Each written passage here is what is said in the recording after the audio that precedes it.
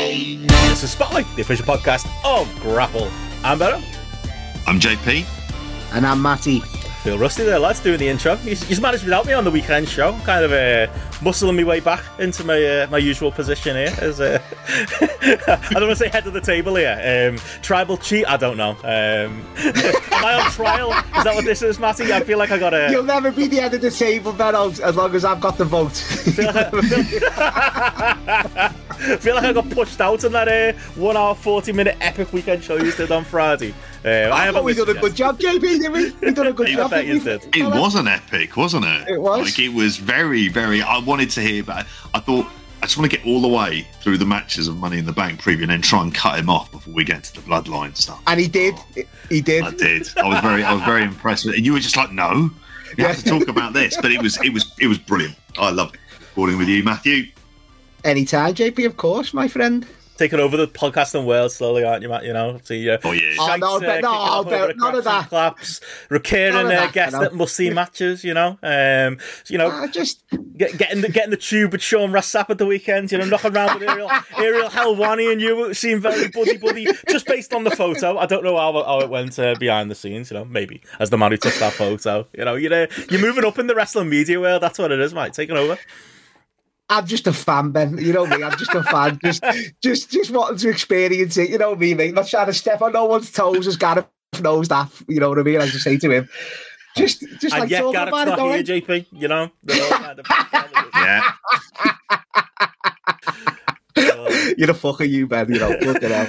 Well, Matty's here obviously because it's a WWE pay-per-view weekend. We got lots to talk about this week as me and Matty were in London. Pre-show listeners might have heard a couple of bonus stories from my weekend in London, specifically at the pub on Friday night. But if you want to hear that, patreon.com/grapple. But outside of that, let's get the plugs out of the way quick and easy. JP, you two did the weekend show on Friday. What else is going on? It's a new month. It's July, so got a fuckload. It is. Got a fuckload out already. To be honest, I think we put about 12 podcasts out last week, so we will have had the money's worth this month so far. Oh, absolutely. I'd like to think so as well. And we haven't even... This is just the stuff on the Patreon, by the way, because obviously there's other things that we do there in between. But I'm going to do my best Michael Fish here as I'm moving around. So for video viewers, which if you can get to see us, join in the chat as well, on the £9 tier. You can see the schedule here for July, and I'm just going to see if I can get my right. There we go. Got it on there. So we're starting off with 5-1. Best heels / wrestling games. No, 2 different categories. Otherwise, that'd be mad. But yeah, you quite rightly said that if we did wrestling games, it would be a difficult show to do out there as well. So I think we're all just going to say the same 5 games from around the year 2000s. Yeah. But we still want to talk about it with the AW game coming out. I've realised I probably won't. I'll be going back to when I played wrestling games loads. I think there's stuff on there that you'll be on the Atari, won't you, JP? We were wanting one of those. Right. That NQ64 in town, Matt. It's like it's like a bar, but you can go and play games and stuff. Oh yeah. It's called NQ64. They had a Mega Drive. They had a SNES. They had like a NES. They had an old Xbox. No N64. So we were playing wrestling games. You've been to arcades, though. No, because that one's like it's up front, it's like 25 quid in or something like that to do it. It's not that dear, Ben. Come on, you're talking to me. Still gotta pay. That's the difference. Whereas in NQ64, right, it's free to just pick up like the old consoles and play them. Okay. And like, so we were playing like the old like WWF Raw and stuff like that. Obviously, we'll talk about it all on the podcast. Like a lot of those games haven't aged well. I remember trading in all of my old games to when WWF Warzone came out because I was just convinced that was going to be the future of wrestling video games because it looked realistic to me. That looked realistic, like the cardboard cutout of Ahmed Johnson looked like it couldn't possibly be topped. So yeah, I remember going into whatever game was in town and trading in like 8 of the games I had on PS1 to be able to buy that one. Played it again. Spoiler for the 5-1, won't be in my top 5, mate. Fucking some bad ones. 25, will it? We could probably, you know what? We probably could have fleshed it out. Top 5 and worst 5 on wrestling games because there's a lot of those to go to. That's it. To talk about. And it's the pain there as well. But yeah, as Liam says, Scorchio, and a Scorchio one to start off with as well. Second, I'm really looking forward to this one, the deep cut of Lex Luger in the WBF and WWF. Now, I'm trying to manage to get my hands up once I can do a conversion for it. But somebody did his interview with Sean Oliver and then intercut it with the actual stuff that happened from the angles as well. So that seems like it'd be a fascinating kind of watch 2 discs for that. It might be a lot of old sexy Lex there, but so I'll have that out for I'll make sure those of you who are patrons can actually get a link to that as well. We got a Dave, and as he pointed out, Dave Bautista, spelled it properly, Dave Bautista Film Club. I wonder about that. Is that controversial? Thoughts, Matty? No, shoot name. No, I said that. No, that's a shout. That's a shoot name, isn't it? That's fine. Shoot name. He's an actor now. That's fine with me, Ben. Okay. All right. Fair. I mean, he'll be Dave to us. It'll be Dave when it's get advertised, won't it, for the lads? D-A-V-E, like Steve. Yeah, that's it. Yeah, it is. Yeah. Have we decided what we're doing for that, Dave? Dave, called you Dave then. JP for the Dave. You could be. That's all right. Call me Dave. I did a good impression of you in the pre-show. I could do. You did exactly when you did the. You're right. So one of those things. My God, if people listen to the audio for that, you spoke about credibility disappearing. It would have been gone. We would have been dead before we even started. I think we're doing final score. That's definite. I don't know if that's just for the Tony Cotti death scene. I think it probably is. Yeah. As much, and then the other stuff. It's kind of. I want to go with Dave as a lead if we're going to do it as like patron poll. I'd love to do Dave in June and talk about June for a good while, but that really would be kind of missing. I'd happily, let's see what happens. Sure, Ben, I was over 3 hours, isn't it? Don't put it in the poll, don't bother. It's fine, It's a cracking show, June. It really is. And a faithful adaptation of Frank Herbert's classic books. And then we've got the King of the Mountain pack here, right at the very bottom, if I can work out which hand works, which just makes me look like that's better. That's good, Jake. There we go. King of the Mountain pick here, which it was to be. JP's about to say we don't know what we're going to do. Basically, we don't know. We're going to make all of the Kings of the Mountain on the Patreon have a King of the Mountain match, and then the winner gets to make the pick this month. And we're reshuffling some things with the King of the Mountain, so stay tuned for that one. But if you want to join in, patreon.com/crapple. Join us at that highest tier, and you get to set the agenda. So we'll have a pick from one of our Kings of the Mountain as the other one to round out the month as well. I reckon we'll spend that Dave Film Club, as Will says here, just going on about Tony Cotti, being a great chat. That got great memories of our Tony there. So turned down Arsenal to join Everton. There you go. Says a lot. We wouldn't pay the money. We were tight-fisted bastards. Save that though for the Dave film, which might become a Tony Cotti film club. Oh, Liam says here that one we're with Dave, Rob Van Dam, and Ja Rule. I still need to set up my DVD cabinet, but I've got a Is Seagal in that one, Benno? Yeah, I think so. I've got the physical DVD somewhere, Matt. That's got. It's the one where it's because Dave was on the outs with WWE at the time, wasn't he? But Rob Van Dam wasn't, or is it the other way around? Because one of them's on the cover. I think what it is, it's Dave's on Van Dam was out. Yeah, but Van Dam's on the outs. Wrong side of town. Wrong side of town. I'm sure Seagal's in that. Yeah, sure it's Van Dam's film. He's the main character in it, but you wouldn't know that from any of the advertising because they hated them at the time. That's what it was. So maybe we could cover that. That could sneak in as well. So we got some choice there, as Andy says. Wrong side of town there. So we'll be getting into that this month. Obviously, like we said, lots came out last month as well, including I put on the free feed over the weekend. An interview. Did an episode of Versus. Been a while since I'd done one with Johnny Brannigan, my old trainer. Your ears must have been burning, Matty. You came up a few times there. You and your cousin Gary, the former GPW booker. But me and Johnny talked all about what it's like promoting a wrestling company over the last 20 years. Don't do many interviews, but 20 years of GPW is coming up. So it's a place near and dear to my heart. So hopefully everyone enjoyed that one as well. Yeah, that's one, Ben, that be going to that anniversary, because that's one of the first British feds I actually went to, and I noticed at the time they actually done stories and characters and stuff I like, and they genuinely did do it. So I say good. I don't know. I've never been to a GPW show. I'd love to be going to this one as the first one, just even for the Dirk Feelgood character, and you explained all the variants from that, and the story about someone banned from Tesco's. If I remember rightly, it was. The feud. There's some great stuff. There's a feud. Losers banned from Tesco's. Brilliant. And then there was stuff about, was it about dad and lad?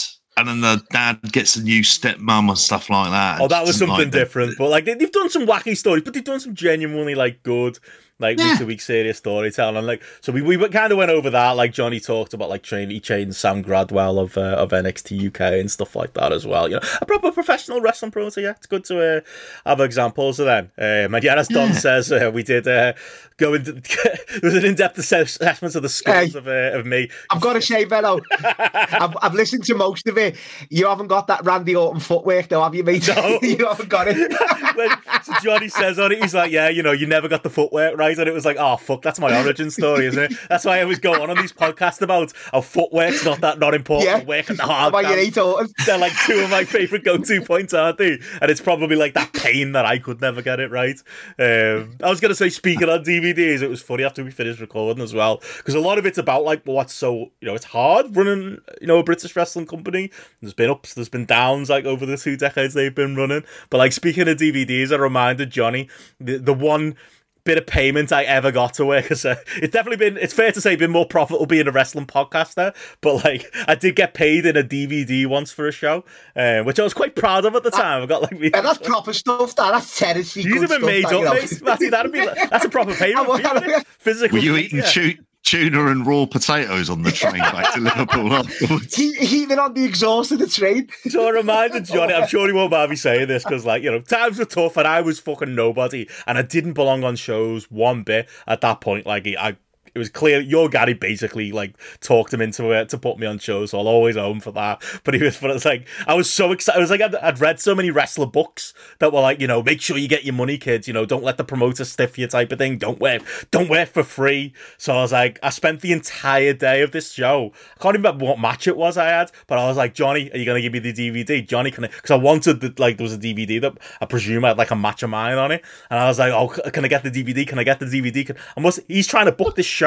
He's trying to pay these wrestlers. He's trying to organise this entire event. And this fucking ginger knobhead has come up to him all day asking for this DVD until eventually he was like, here's your fucking DVD. He gives me the DVD. And I'm like, yeah, I got paid to be a wrestler. I'm all made up myself. And then we had training like normal on the Sunday in Manchester at the GPW school. And the show itself had been a big success. It was like, you know, it was one of the bigger numbers they did during that period. So it went really well. So we got to training and Johnny's like, oh, you know, so yeah, we had a really good show on Friday. So everyone here, you're all going to get to train for free today. You don't have to pay. Except Benno, he got a DVD out me. He's still got to pay a tenner, and I had to pay him a tenner for training. Proper so I still ended up at a loss. Yeah, proper promoter. I fucking deserved it, but like, that's a proper book. That's a proper. But Benno, I would have walked out with a sack full of DVDs. Believe you me. You do, and every day you walk grapple t-shirts. You'd have been like Bruiser Brody wanting a payoff, mate. That's what you'd have been up to, wouldn't you? Storming out with the DVD, just grabbing them on the way out. Oh, amazing! But brilliant. That's why he's been in business for 20 years. You know what I mean? You can't pay the job of scrubs like me in anything more than that. So yeah, I think he enjoyed me reminding him of that in the post show. But yeah, look for, if you haven't listened to it already, do check it out. There's a video version that's on the Patreon, free for everyone if you want to see his in video. Just doesn't have the intro that the audio one does. But yeah, hopefully people enjoy it. I've heard from a few people who seem to have liked it, even those who don't really follow that Northwest scene and don't hear about, you know, just hearing those stories of ripping down posters and companies trying to nick each other's venues. That's the proper Brit Res. That's the Brit Res that's been around for decades. That's the type of stuff we get into. So yeah, hopefully everybody enjoys that. And yeah, other than that, weekend show on Friday. I think that kind of sums everything up, doesn't it, JP? Yeah, it does. Yeah. Weekend show, daily updates. There'll end up being other stuff as well. So yeah, get yourself along to patreon.com/grapple. So yeah, with that said, that's all the plugs out of the way. We should get into the main subject we're going to talk about today, which is unbelievably man and Matty's trip to London. We haven't decided the title, haven't we? It's a Matty in the Bank. This episode. It's not like that was decided last week, wasn't it? So that was just down. You said there, Matty, about making sure you'd get DVDs, making sure you get your Grapple merch. There was no doubt on earth that you weren't going to be sat here with us on this podcast today, having not somehow got yourself to the building, whether you slept on someone's floor, sat on someone's lap, you would have found your way to Money in the Bank. You fucking did it, mate. You were there. I was very happy last week. So if anyone listened to the end of last week's show, we were trying to plug and see if we could get someone to sort you a ticket, but should have had faith, Matty. You're industrious. You got yourself there. Well, you know what, Ben? As I say, I only found out, and big shout out to me main man Dylan, because I was sitting there literally 7:25 on Wednesday at the Liverpool house show. And I get signal, as we're going to talk about in these arenas, a shite. So I'm looking at, and I got a message, and it's on Twitter, I think, of Dylan or whatever it was on, or the Discord, saying there's tickets going available. So I was just turning around to Steph and I was like, I don't care how much they are, I'm just going to buy one. I'm just got to buy one right now. So literally, as Samantha Evans in the ring giving the countdown for like the house show to start, I'm trying to refresh, trying to pay for the ticket for Money in the Bank. And I got one. Well, I tried to get the £86 ones at first, all sold out.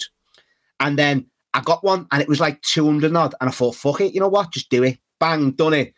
And I was so happy. Literally, as like, I think it was like Riddle's music or Alpha Academy's music's coming on. It got accepted. And then I was fucking so happy. Like, I was shaking and everything. Ask Steph next time you see her. I was like a kid in a candy store, mate. I was so fucking happy. Sure it wasn't Otis that did that to you?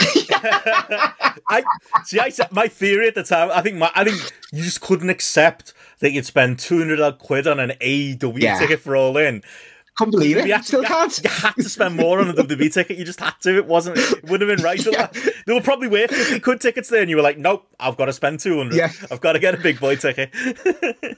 It's just, honestly, Ben, like, as you say, at the time, trying to get hold of them was just chaos, wasn't it? So this, as you say, we're paying that for AEW, which, you know, it's going to be a great weekend, of course. It's going to be amazing, Wembley and that. But with this coming up, as you keep saying, I had to be there. And I was willing to pay well more. And as I say, just thank Dylan for that, because I was willing. If anyone knows Matty, your family are probably listening to this, Matty. Your friends are knowing like, how not Matty that is. Oh, me mate Joey can't believe, like, he thinks I'm fucking robbed the bank or something or whatever, because he said, you've been in London all weekend. We'll go and getting breakfast from the Alchemist bars. Costing like 20 quid. It's like, big money, that is. Yeah, it is. It's like, well, Ben, sometimes in life, Ben, you just got to get into what you've got and just do it. And like, honestly, I'm so happy and I'm made up and done it. And once again, thank you to Dylan for putting me on that, because honestly, it wouldn't have been possible without him. It wouldn't have been. Well, Matty, you won't remember the products you bought, but you remember the memories you've made. That's the important thing. This is it, JP, mate. You just got to do it, haven't you, mate? You've just got to fucking do it. I got a ticket on the set. I can say it quick. I got a ticket on the secondary market for Smackdown on Friday, because we were in London the day before you. So that's the other thing. You were look, we're gonna get into the whole. Gareth wants the minute by minute of Matty's with his notes in his pocket that he's trying to get the tube with. We'll get into all of that. Like, that was the thing. We were there like longer, so we were there the day before, and I was there on the Friday, and it was like, should we go to Smackdown? You know, Steph was going as media anyway, and I was like, that was probably again not in doubt, because on the slide, you know, I do watch Smackdown the weekends. I do usually enjoy it. So. Show your claim, Ben. I'll show your claim, but we'll get into this. But when I was looking at tickets, and it was the same thing, but like somebody on Twitter DM'd me, and they were selling a third row behind the commentators one for 150 quid. Oh, he told me that, yeah. That's way more than I would ever spend, but I was so close to go. Maybe the buzz had hit me from you, I think, because like, I ended up paying 50 for like one in the gods, basically, is what I ended up doing. But that's not bad, though, that. I know, but I was like, for 150, I think that'd be cool to be behind like the commentators and be right there on the floor. How often is that going to happen for, like, you know, that's the thing why I love the indies. That's why I loved ROH back in the day. Progress at one point, you know, and other stuff like that. You're close, aren't you? It is like, I've never properly experienced a WWE show like that. I could hear you speaking in my ear, Matty, going, buy it. I'm almost sad I didn't get it. I almost am. Like, it would have been an experience, that. Oh, I've sat there, Ben, many a time in the front, like when me, Jacko and Crew used to go to the Raw and Smackdown tapings in Manchester, and it's just, as you say, about being there. But Ben, for this, with you there, I wouldn't have cared if my seat was the back fucking row touching the fucking wall and have the fans in the ears. Not the fans in the building, the literal arena fans. That's all that I did, because I had to be there. And when I found out my seat, which I'll get into, it was good. It was a fucking brilliant seat. It was. Oh, great. My SmackDown ticket was not. Like, I was like 4 rows from the back to the top. You know, as well, the higher the seats go, the tighter they are. Like, it was so tight up there. Like, you literally, like, worse than good as something. You get a warning when I tried to buy them. It said the higher you get, like, it gives you have warned, like, if you're scared of heights, like, be prepared for this. Steep as well, that's the thing. It's like, height impact between two big fellas, and then you're literally just looking down. Like, it was weird. The O2 is, again, it's not Wembley, but it is massive, isn't it? And it's like, it's almost scary, kind of being up there, up top. I mean, before we get into the beef, I don't think I have much to say about, like, the Smackdown experience. It was a Smackdown. I enjoyed, but Owens and Zayn against Pretty Deadly, our old favourite tag team, JP, was a laugh. Pretty. I will say that was cool to see them in an O2, like where they are now. Like I've always said this. I know, they were at Rev Pro before they ended up in Progress, but I was at the Progress Manchester show back when I used to go to their shows, and they were like, I remember them the moment they came out, and it was like, stars, 100%. You could just see it right away, and that was always going to be the case as far as like them kind of making it, and like that was cool to see. That was a good opener, and I saw some bloodline drama in the main event, but it wasn't the same without you there, Matty. I was sad you didn't make the trip up for the Friday. Well, I literally only seen that bloodline angle when I got home, because people would tell me, because I was saying, made a couple of mates on the night, JP sitting there, and I was asking what happened at SmackDown and stuff, and I literally didn't see any of it because I say the signal and me data, which you were getting to bed and stuff like that. But like, I didn't see none of it till I got home, so I kind of watched the pay-per-view again and then watch SmackDown, so I've done it ass backwards. But I'm gutted I missed that angle, Ben, like, still. I don't think I need to talk about, like, the ins and outs of the show. Like, stuff that will come up during the pay-per-view. Yeah. But I will say the experience of watching a WWE TV show live, because that was the thing, these were broadcast, SmackDown and the pay-per-view live at the moment. Like, how many years have they should have been doing that forever. Like, it's always been weird. Remember, like, there's like Raws being taped in the UK, and like you can watch it on some dodgy French satellite or something like that. Yeah, but it wasn't on Sky, or it wasn't on BT. In later years. So like, it was an experience getting to be there. It was weird as well because like the show finished at 10:15, and bear in mind it started at 8, and I'm looking at my Twitter, which was fucking broken the entire weekend, and looking at our Discord. But it was like it was still going. So like the way they do it, I didn't know this, but like I think the TV just progressively through the show gets more and more behind, to the point where the live show that I'm looking at with my eyes, the main event is Bloodline angle is finished. We've had the graphic on screen, but everyone watching actually on telly has gone from being in tune with us to being 15 minutes behind. It's like, I don't know if that's a big deal, but to me that was like, oh, that's fucking weird. It was great because it was like, I'll go to the pub now. Well, I was saying that then, but like it was just weird. It was a weird kind of live. They threw some like house show matches on afterwards and stuff like. It was like being at an AW taping when Tony Khan's like, oh, we got some great dark matches for you after. And it's like, okay, I've had me fill of TV wrestling, but I thought that was unique. It was fun to see. It was an interesting show to see, like, from the gods and from that light. And as Ewan actually says here, I was going to mention that, like, Pretty Deadly. Yeah, I didn't realize that. Somebody corrected me that on the weekend that is it Sam Stoker, who's now Kit Wilson, I think it is, in Pretty Deadly. He used to be Sammy Smooth back in like the IPW UK days. Like, he's been around for fucking ever. And it's only the gimmick obviously hit, and obviously he got his partner, was it Lewis? What was his name? Lewis Howley at a point. I think he did like all-star stuff, and they just hit magic, didn't they, and got over. But yeah, I meant to bring that up. That is interesting he mentions there. But yeah, there was some Brit Res guys on the show as well, like man like recently on Slater, but in like the Roman Reigns angle, getting security guards getting punched and that. RP Davis, who came up in that podcast with Johnny, that was weird to kind of see him there. But I think everyone kind of enjoyed that. That was what was fun about this weekend. I think, like, Twitter was down, so our Discord was doing really well. Invite's still live. If you're quick, you might be able to join us there if you go to my Twitter. But like most of it was the fact that people were able to watch it in the moment, 8 till 10, as Will says there, in like the prime time. Not for me, 1 in the morning's prime time for me, but because it's your breakfast time, that fellow. Apparently Brendan White was there as well. Didn't realise that. Oh yeah, good for him. I'm hoping we get into the time stuff when we talk about the Cena promo and the rest of it, that we actually talk about the time stuff, because I think this is they're missing a trick. If there's an American who's livid because it wasn't on in the evening, I want to speak to them, because I'm genuinely intrigued to know why. They should be grateful it's on in the afternoons. Just saying.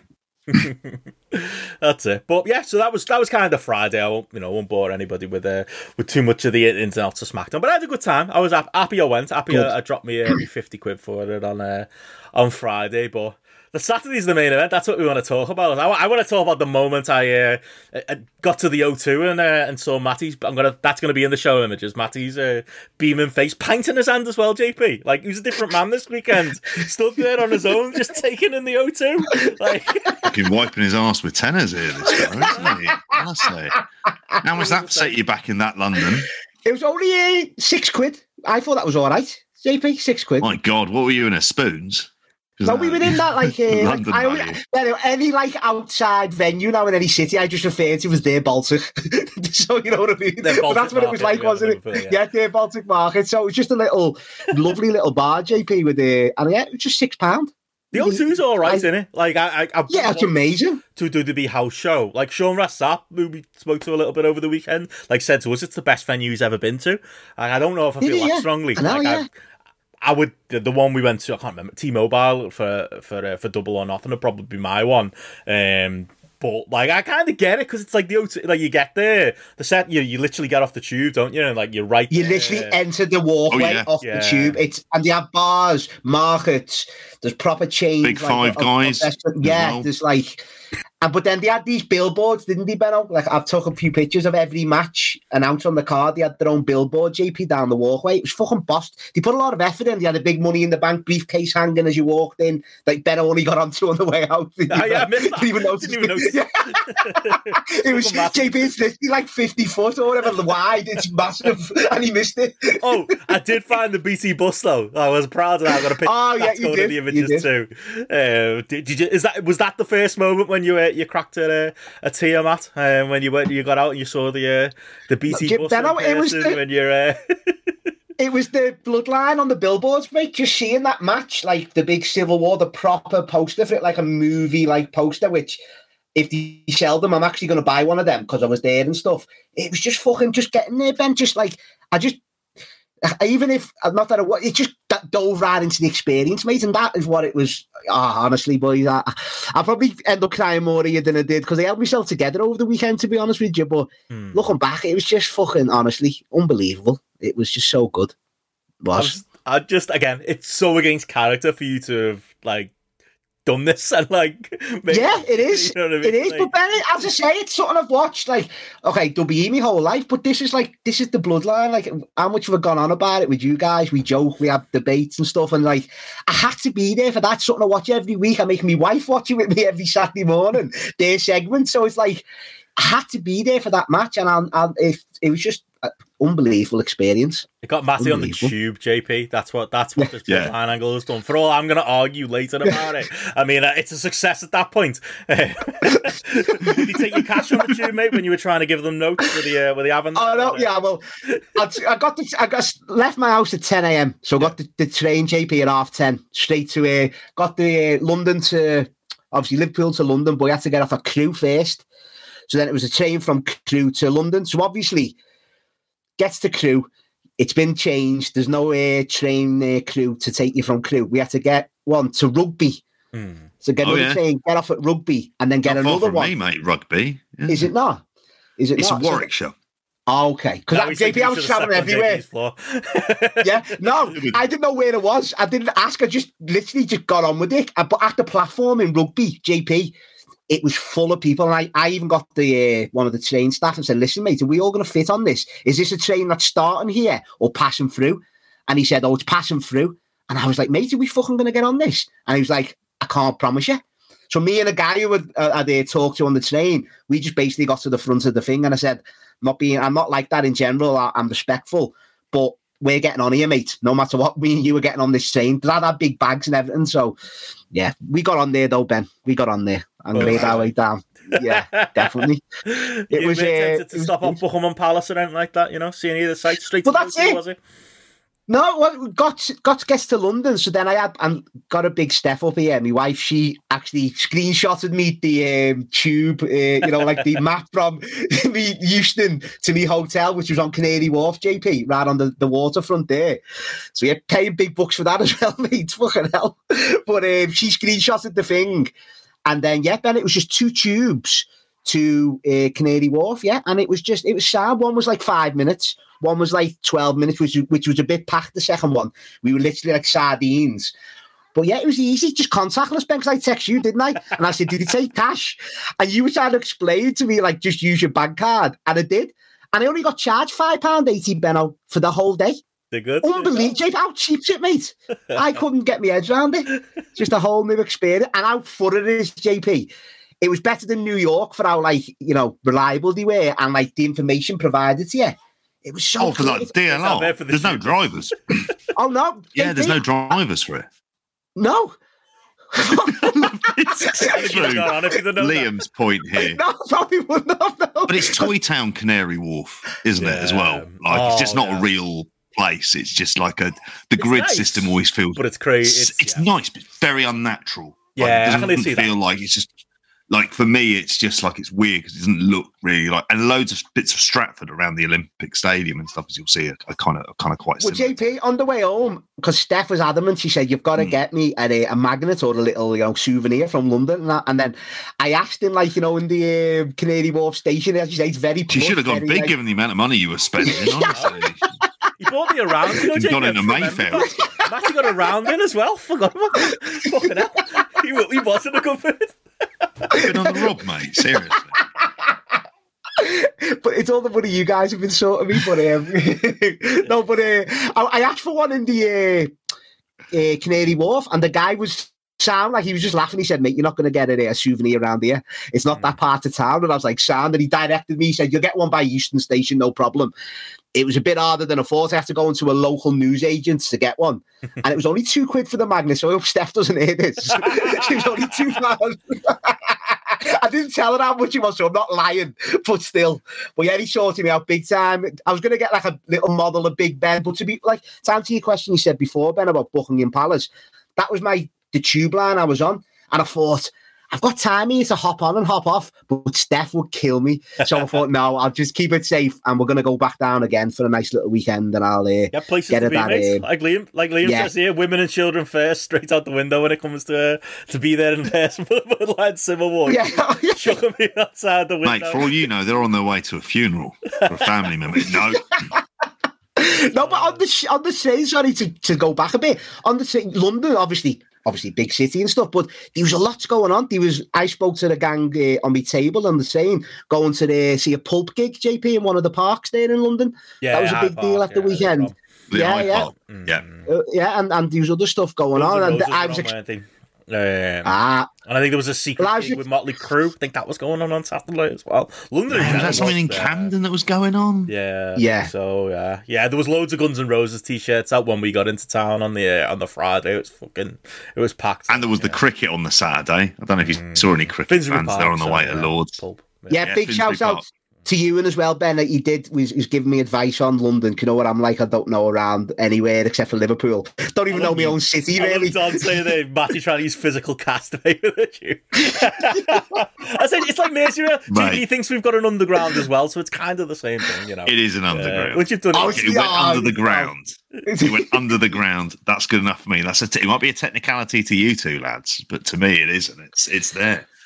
Well, Ben, I was doing this thing on it. I asked where they were going. So they were obviously in natural, conversation, asking me where I was going. I said, "Oh yeah, I'm just going to the wrestling in the O2 Arena in London."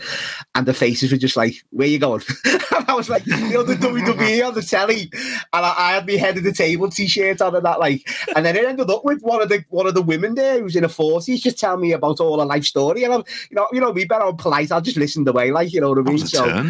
Yeah, it was JP. All a life story. What did she say? I was a tribal chief once. I was also head of the table of my family, but I'm not any longer. Oh no, she basically mental health issues. And then she was the head of the table. No, she did. She said she was married for 20 years, was sick of providing for him, sick of this, that, and the other because he couldn't handle it. And she was the head of the family kind of thing, funnily enough. Was the wise woman in her ear again? Looking forward to a trial of the tribal chief on Friday. It'll be big. Can't wait for it, Ben. And last Friday and the Friday after, and the Friday after that, mate, every week.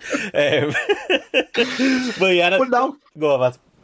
Just say, and then as I say, got to me thing, and then my hotel, as I said before, was right on the docks, JP. Lovely, but it was like one of them hotels that looks plush from the outside, and the room itself was nice and spacious.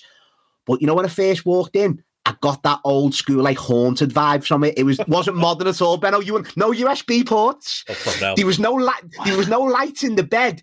A physical lamp you had to put in, literally a plug with a lamp. A fucking little phone, like a old school phone. It was like.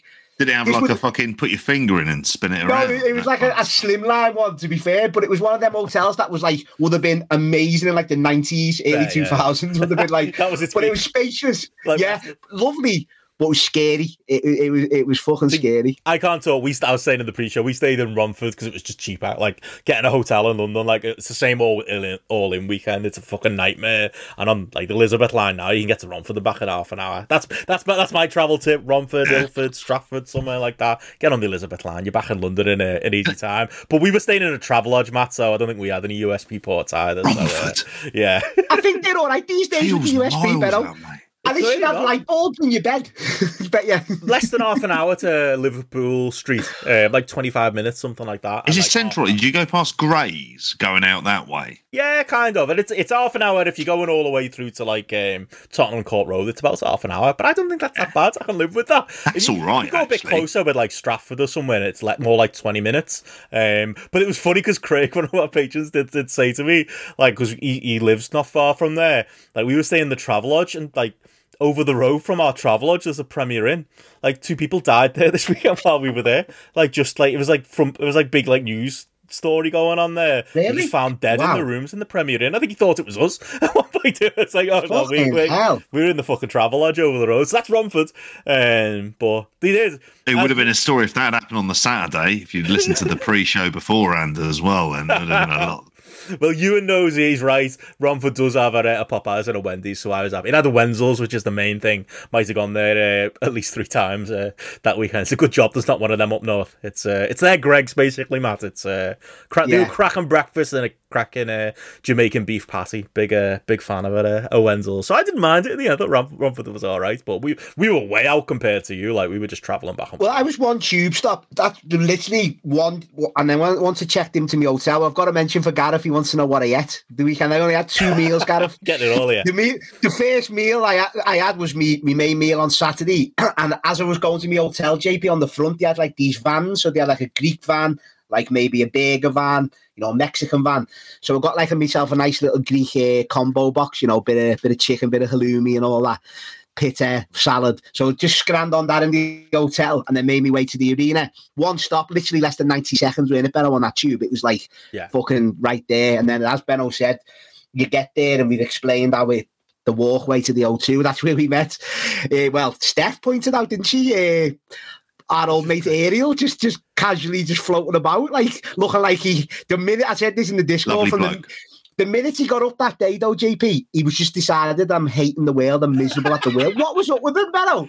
What was up with him, though? I'm dying to know. Like I said, we meet up outside the O2. Like, I've got to get in there as well. Just coming out to the tube station and seeing Matty there in his Bloodline t-shirt and his Steve Austin hat with his beer. Happiest I've ever seen him, 100%. Like, aside from obviously, your wedding party, that's of course as well. But like, of course, wrestling related, shit, yeah. And we got a little drink and stuff and kind of like caught up on like the day before and all that. And then we were just walking up and Eric Iwani was just wandering outside like the arena in his that same suit he always wears, like blue checkered one. Like he wearing that. He looked good. He looks like $1 million in it. He does. But, like he was getting harassed to a point. Like, there was a lot of people. But it was 3 people. But no, he was not like a queue of 50, Benno. There was like 3 guys with him. He wasn't that bad. Come on. Maybe we caught him at a bad time, but he didn't. I was like, he didn't seem happy, but at the same time, I was like, imagine like any UFC events, like all weekend in Vegas, he must get like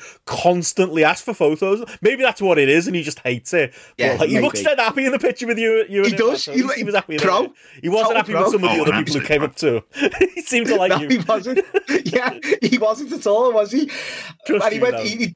He done the old COVID one. I put my hand out, shake his hand, and he gave me a fist bump instead. So he must be on the COVID rule still. But the picture turned out fine, and it was one of them things, really, Ben. Another thing to add to the. Why was he wandering around outside then? No, but JP, not in the concourse. He was literally outside by the tube bit when he went, literally outside on the walkway. He looked like an accident waiting to happen. Business people or something. Yeah, but He overshot us though, didn't he? Like we were going in then, and he kind of just pure bombed in, didn't he, ahead of us? So yeah, that's what he was doing. So yeah, we did that. Took in the BT bus. Surprised you didn't get on it, Matt. But I got a picture outside of it, and then yeah, we went. Did you pay for that?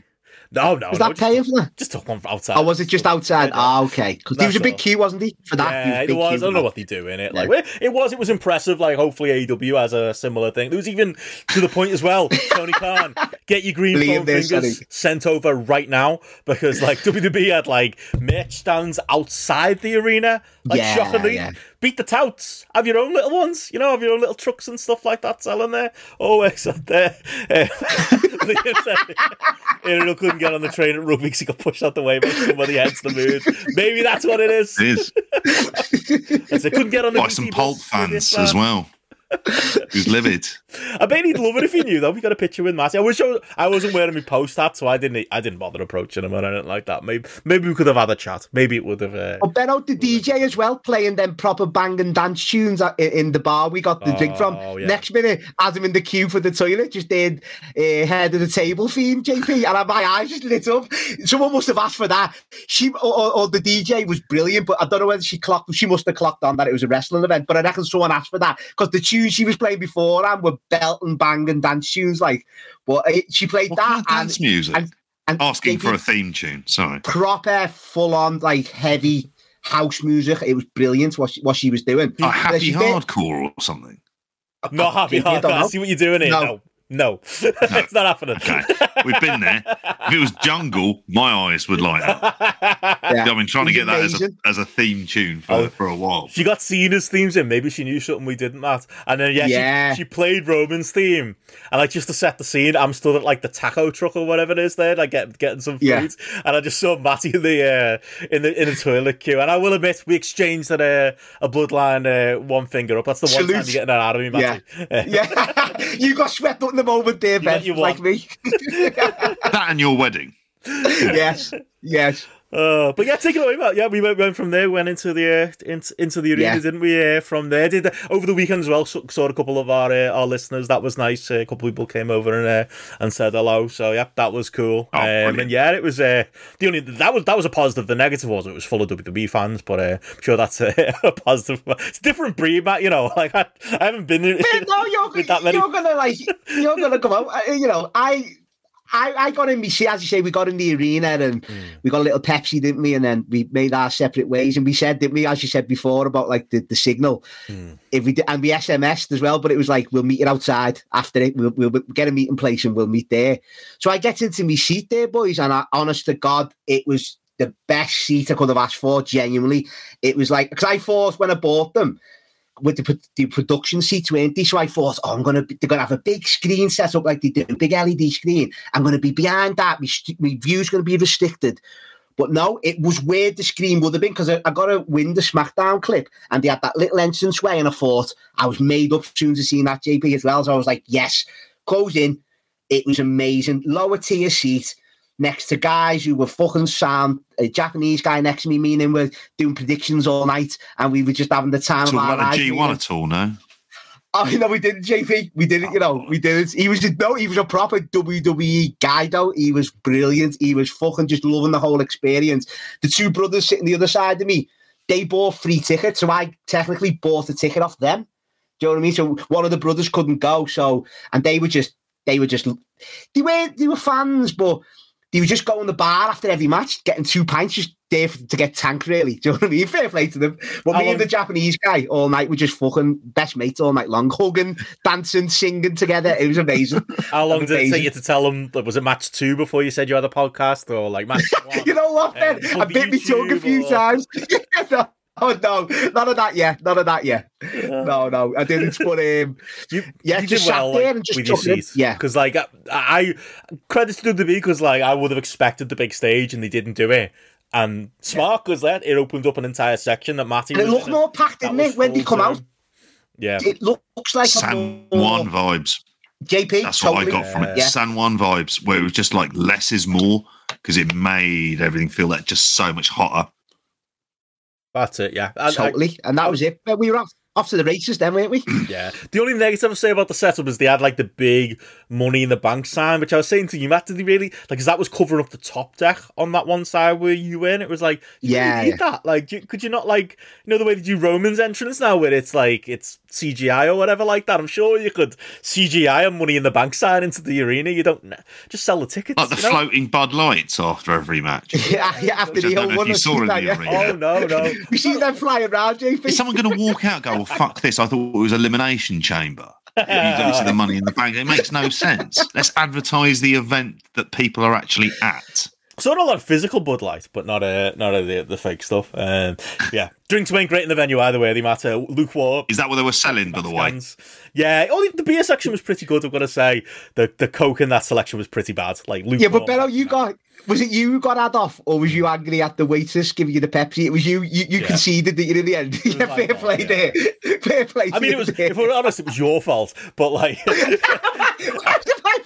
I was going to get a pint of Pepsi Max, and you convinced me they had cherry Pepsi Max. Turned out they only had cans, so I paid like £7 for like a 330ml can of cherry Pepsi Max. You did buy me Pepsi in the arena there, so we reverted to type there. Thank you for that, and Steph as well. Thank you to Steph. Yeah, we figured that out. But yeah, you were excited to go right in, so yeah, we let you went straight in, and then yeah, I had to go in, Ben, and we got in 10 minutes before the showtime went off, so we were really walking into a good atmosphere. JP, everyone was ready to go because they didn't do a pre-show well. Obviously, there was the pre-show in the studio in America, I'm guessing. I haven't seen it. Yeah.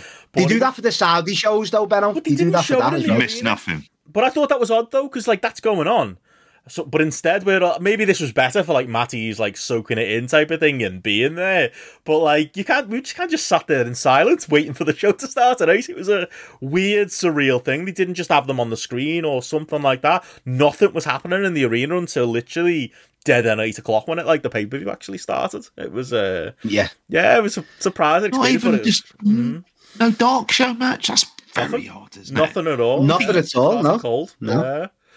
But yeah, I suppose from there that's we set the scene enough, Matt. Anything else you want to mention going into the show itself? Run quickly. Just me journey home, Benno, but I'll do that after the show because that makes sense. Gareth wants to know what I got for breakfast. Yeah, Gareth wants to know. We've done Friday, we've done Saturday. We've we're now we'll Saturday daytime. We're now into Saturday night of the year and the show itself. And yeah, like I say, on the I was definitely critical of them using the O2 because it was like, surely, like, if you're going to come and do it, the UK pay-per-view, you could sell you could have filled the stadium out. Yeah, but it did make for a maybe arguably better, tight atmosphere. It was obviously the hardcore WWE fans were there. So the atmosphere was amazing at Smackdown as well. So the atmosphere, was great running through the night as well. So that's kind of the positive you get there. But yeah, I suppose we should get into it because from that point, the show just, like I say, started cold. Really, there wasn't no real build up, no real anything, was there? No match for the house or anything like that. We were just straight into it. Michael Cole and Wade Barrett made their big entrances, so that was. And it got a decent pop. Yeah, the full on the Smackdown team, isn't it? None of the Raw knobheads getting a look in here on this weekend. I assume they were terrible, but they got a nice pop as they came out. Wade Barrett, obviously big British name. What a weird career he's had now that he's a commentator. It's just I used to love him, Ben. Wade Barrett. I was commissioner. I remember back in the day we interviewed him. Still one of the things for hating Cena. Yeah. Was when he fucked the Nexus over, boys. Like at that SummerSlam, like 7-on-7. That was one of the worst things they ever done. That. Yeah. But anyway, But he cut to sight because he's so fucking tall. I will say as well, so Nick Khan, he was just wandering around the arena and didn't get close enough to get a picture with him over the 100%. Did you see him? I would have well ran over. Yeah. Big bloke. Honestly, you wouldn't mess with him. He's massive in real life, I would say, 100%. But didn't manage to get that. And then we went straight to the opener match, and we were right in it with the men's Money in the Bank match. Logan Paul, Ricochet, Nakamura, LA Knight, Santos Escobar, Butch, and Damian Priest. I think there's only one place to start. I think with this match, and it ties into my overwhelming SmackDown thought that I've kind of saved for here. Fuck me, is LA Knight over? Like, that was... Benno, it was ridiculous. When he come out, mate, it was like Austin in 98 come out, seriously. In a lot of ways. But, like, Kevin Nash's comments this weekend. I listened to that before. Okay, now. I was saying to you, I think it's there's truth to it because he is doing a bit of an Austin act. But like, was Hogan not doing a superstar Billy Graham act? You know what I mean? And it's exactly. When Steph interviewed him, we were talking about this, weren't we, in the pub? Like, when she was interviewed, and I could hear him talking to her, he does sound like The Rock. That's just his voice. He can't do anything about that, you know? Yeah. I think it's cool to see, like, this. He's not my type of wrestler. I find him... He's a mid guy. I think he's mid when it comes to actual wrestling. So was Triple H, though. That's probably why he loves him. But none of that matters. When you're this over, you're this over. And fucking LJP, I know it was news to you a couple of weeks ago when I mentioned it to you, like how over he was getting with those WWE crowds. Like, he was the megastar of this weekend. Smackdown was the same way. Those reactions to him were insane. And I know it's wrestling. Doesn't matter. If you're over, you're fucking over. And he was over. Like, I said to you, Matt, the thing that most impressed me about him on this weekend as well, across the two shows, he doesn't come across like he's like, oh, thank you so much for cheering me. He's not like, you know, he's not, you know what I mean, like overawed by it. He's not pandering, is he? Like, he's not pandering at all. Yeah. He's just like, this is normal. He's just just walking it, and he does come across as a star, like he does, and you know, he's a TNA act from. That was why me and Joe were talking. JP, he sent me a message like, is LA Knight really Eli Drake? is that the same guy? Because like, I thought he was shit, wasn't he, in TNA? And it's like, and you know, he spent 20 years doing that, and whatever, what gets over, gets over. Like, it was impressive. It was the loudest reaction outside of maybe someone else who came out later that I heard all weekend. That is, you know, like you, when watching this on TV, I was just sort of like more bemused than anything else. I was like, how has this happened? And it's funny you mention about like the way he talks, because the one thing he's clearly always worked on is his delivery. And how he comes, so like the idea of him being able to respond naturally to it, going, no, I'm kind of fine, you know, I will react to this. And he's always carried himself very well. The issue has always been there's just in ring, and I still don't think there's anything too much there. No. But for this company, weirdly, he doesn't need that. Like you say, if he's over, he's over, and you just got to go with it. Yeah, I don't think it'll be a cheat. You can give him a big IC win or something along those lines. That really, I just can't see it sustaining. I don't know if this is going to be absolute, because you'd have to start booking him accordingly to put him into that top mix. And I just still don't see them doing it. I don't know if it's the age thing or anything else, but I've got something to say about that age though, boys. Like, he's 40, isn't he? Spoiler alert, Damien Priest is 40. You know, people keep forgetting it, because even Nash made that on the, because obviously he's doing the rounds, because he had a go at him, didn't he? Saying he's literally, can no one else see, he's literally a rock rip-off. But then he puts over Priest, and I was shouting at me telly, but he's 40 as well. It's mad. When Nash and Hall, when they had their best runs, they were nearly 40. Yeah. And that was back then, when 40 meant you were dead, you know, like... Basically, like, he's wrestlers' ages are a bit like medieval ages, aren't they? And you go, look at this old fella, he was 38 when he died, and they're like 4'3" or something like that. Married at 12. Yeah, they did, didn't they? But no, it's true though, because he's like, you know, he's in the prime of his. Your 40s probably shouldn't be athletic prime, or weren't 20 years ago. Time has changed, you know. Maybe I'm just, you know, because I turned 39 last week. I'm like, it's not old anymore. But there's something to that. He's not finished by any means. He's in good shape. He's got you know. Never had a big injury, he said as well. Yeah. Look at Asuka. Like, she wasn't, you know, a child when she got signed by. She'd had an entire career before WWE signed her, and they still brought against type for them, because with women they bring in like 20-year-olds they want, don't they? And they brought her in, and I've got what, like 8 years out of it so far. Like, there's no, you know, you've just got to go. I think when someone's that over, and I haven't seen it in person, and seeing how passionate those WWE hardcores are for him, like, I was just left in no doubt. Go with him. Now, obviously, that meant he didn't, and he didn't win. But yeah, well, you know, we can get into that. But, like, yeah, I sold hard, didn't I, JP, on the weekend show that I thought Logan Paul was gonna win as well. Oh, so I was. Yeah, I didn't catch the guy's name next to me, but like he called Damien Priest. And I when he said that, I thought, no. I said, it's either LA Knight or Logan Paul. And then obviously when Priest gets the briefcase, he said, I told you. And I went, fair play to you, fair play. Because I didn't expect that. Even though it makes sense with the storylines with Finn and that, and they've been teasing that lately. I thought Logan Paul would get it just for the publicity for a month. Yeah, Yeah. I thought that the same. You told me on it, and I'd actually forgotten to put a bet on until 8 o'clock, and then they just closed down all market. You could have made some money on that night, JP. There was another match coming up, but you would have cleaned up on this. I think I would have done. Yeah, like you wouldn't have expected it. I mean, I thought in terms of them not going for him, I thought actually I'm kind of all right with it necessarily, because I think you want to, if they are going to do something with it, you want to do it in a one-on-one basis. That would be the thing that makes sense. And to the point of older wrestlers, Andy mentions here, different schedules and the rest of it, and they look after themselves. Yeah. In other words, it's not like, right, we finished working, let's get the blow and go off to the strip club, which, let's be honest, can possibly reduce your career years. I don't know. I'm not a doctor. But in terms of the choice, I was personally quite happy they went with Damien Priest. After his appearance on Sunday Brunch, which I like Priest too. I like him after that Bad Bunny, JP, isn't it? That's probably the reward that he's getting this because of that match and putting the trust in him and stuff like that, for sure. Yeah. So it's a similar story, isn't it? Because did anyone really see that in him when he was in ROH, just punishing Martinez?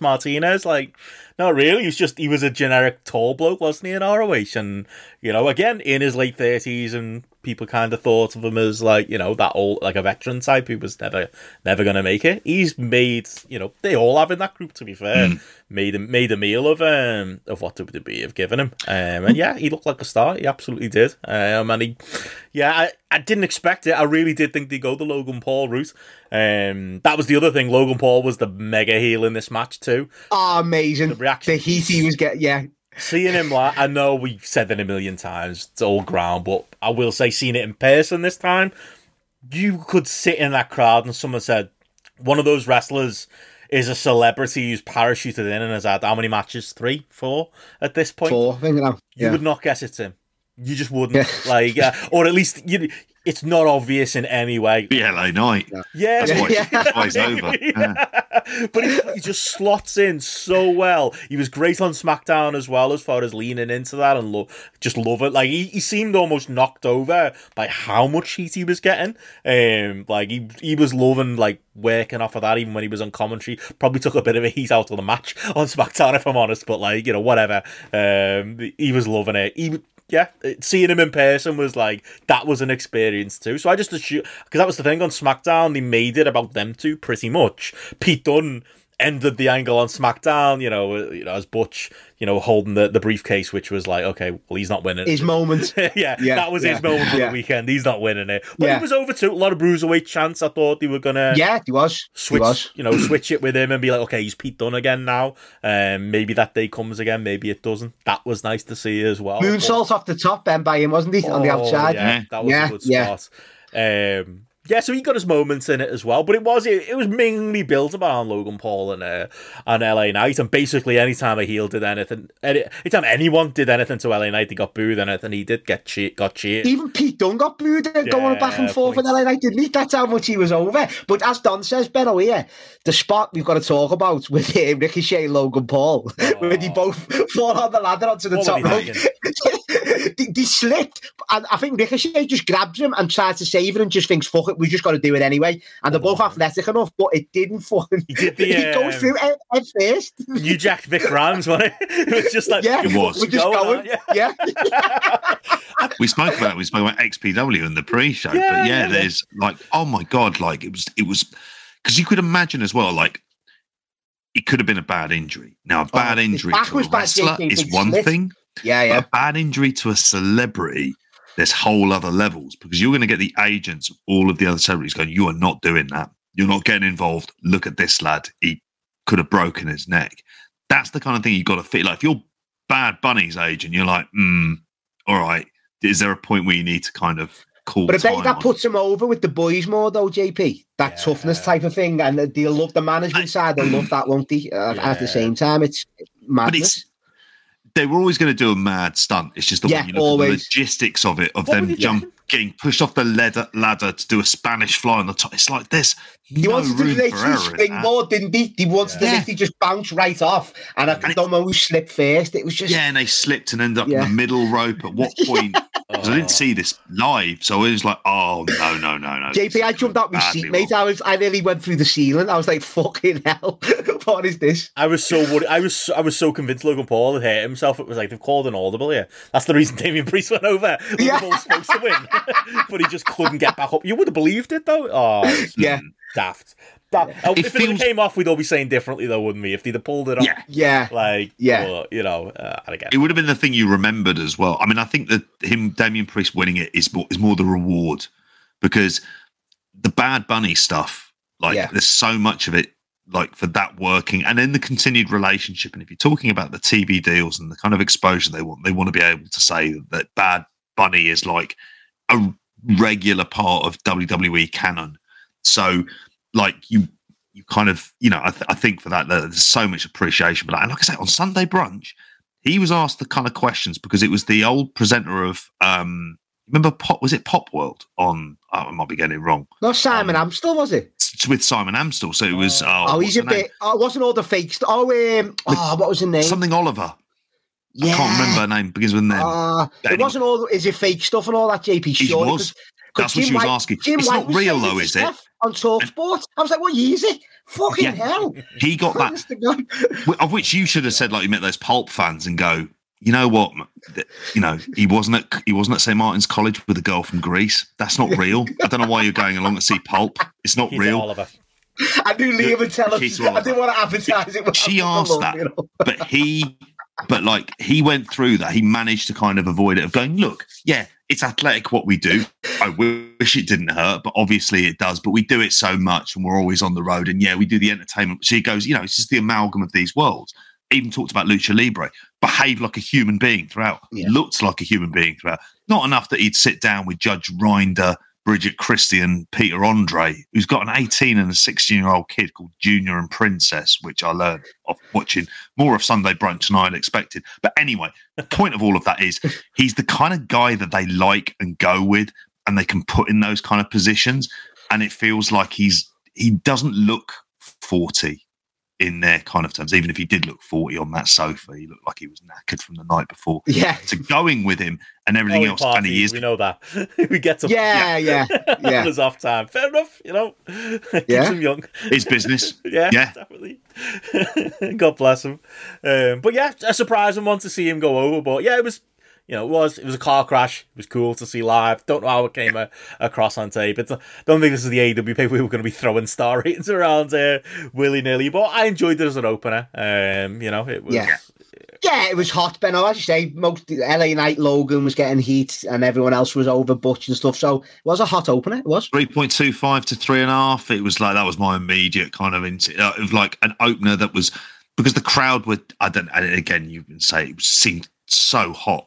For like kind of JP, I'm breaking 7.5 at least for me. That I'd go with. I'm breaking Meltzer's fucking scale here, boys. I'm live biased. I'm giving 7 to some of these. Fucking hell, because I was there. You were the seventh man in this ladder match. It was Matty.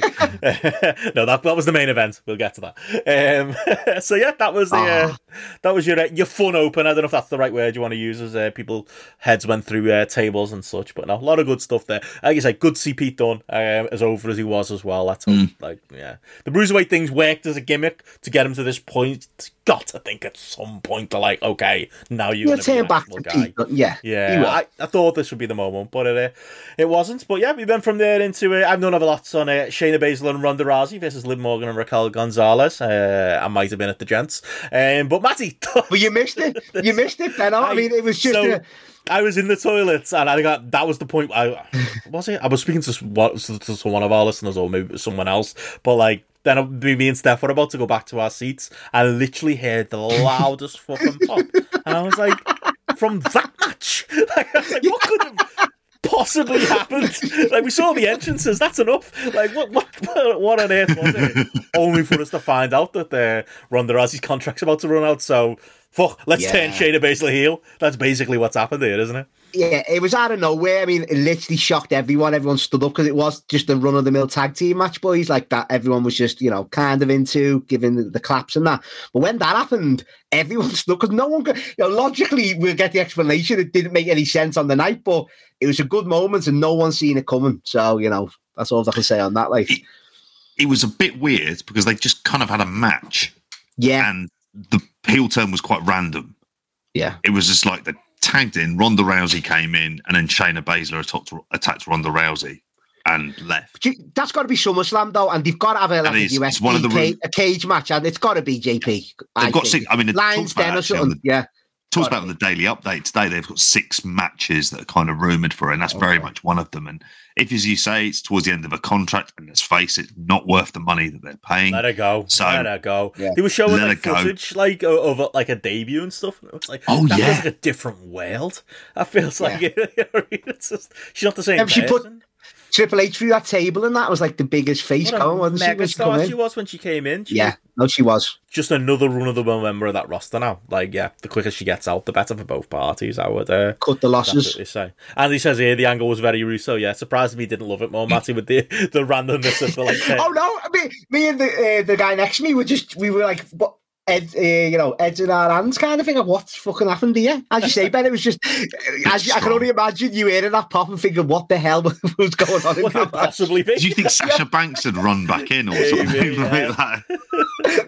Well, there you go. I found out and got back to his seat for...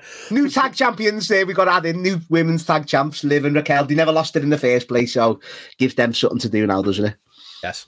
Then we went to Gunther and Matt Riddle next. So I was in my seat for this one. Loved seeing, again, a good thing of this weekend was seeing like a Gunther, someone I've seen in Germany, seen in smaller shows here, seen everywhere, seeing him in a big arena setting for WWE and getting the full, that entrance is a big one, do anything right, I'll give them credit. It's entrances and it's the pageantry of it. Like that was really cool to kind of see live and see him come out. Still got that Walter aura there. Matt Riddle came out. We're not fans of Matt Riddle here for many reasons, but can still recognise that there's a good wrestler in there. Still, we've seen on the British Indies Gunther and Matt Riddle have one of the better matches of that. Call it a glory period, although it's obviously tainted at this point. And then they went out here on the biggest stage possible, and they had a professional wrestling match, lads. I was so disappointed, in this, really. And again, it's like, I my literal catchphrase these last few months about Gunther / Walter has been, one, can you believe he's gotten this over and is protected and booked this well in WWE? But two, name me a bad Gunther match. I wouldn't go as far as calling this bad. No, it wasn't bad. Incredibly mid. Like, this was a TV match. Disappointing. You nailed the word. That's the word, JP. You both said it. It was disappointing because we had high expectations. That's what it was. Yeah. 3 stars? I wouldn't go any higher than that. That's what it was. It was literally a match. And you also made me realise what a staple of WWE big shows that the Gunther big match is, for all intents and purposes. So I was kind of looking forward to this because it was going to be the thing on. I knew it was going to be positioned around sort of third on the card, but you thought it's going to be really good because it's him and it's them and they've worked together and they could do stuff. And instead, it was very dull. I thought the finish was quite soft. It showed where they kind of, you never know with this company, they can slot people into main events whenever they want. Yeah, nothing. But it kind of showed me what they think of Riddle. I just thought, well, no, if this is how the match is going to be going, because it just felt, like you say, it was a professional wrestling match and he was quite dominant. And it didn't feel like there was any threat whatsoever to him losing. And I was just a bit bored.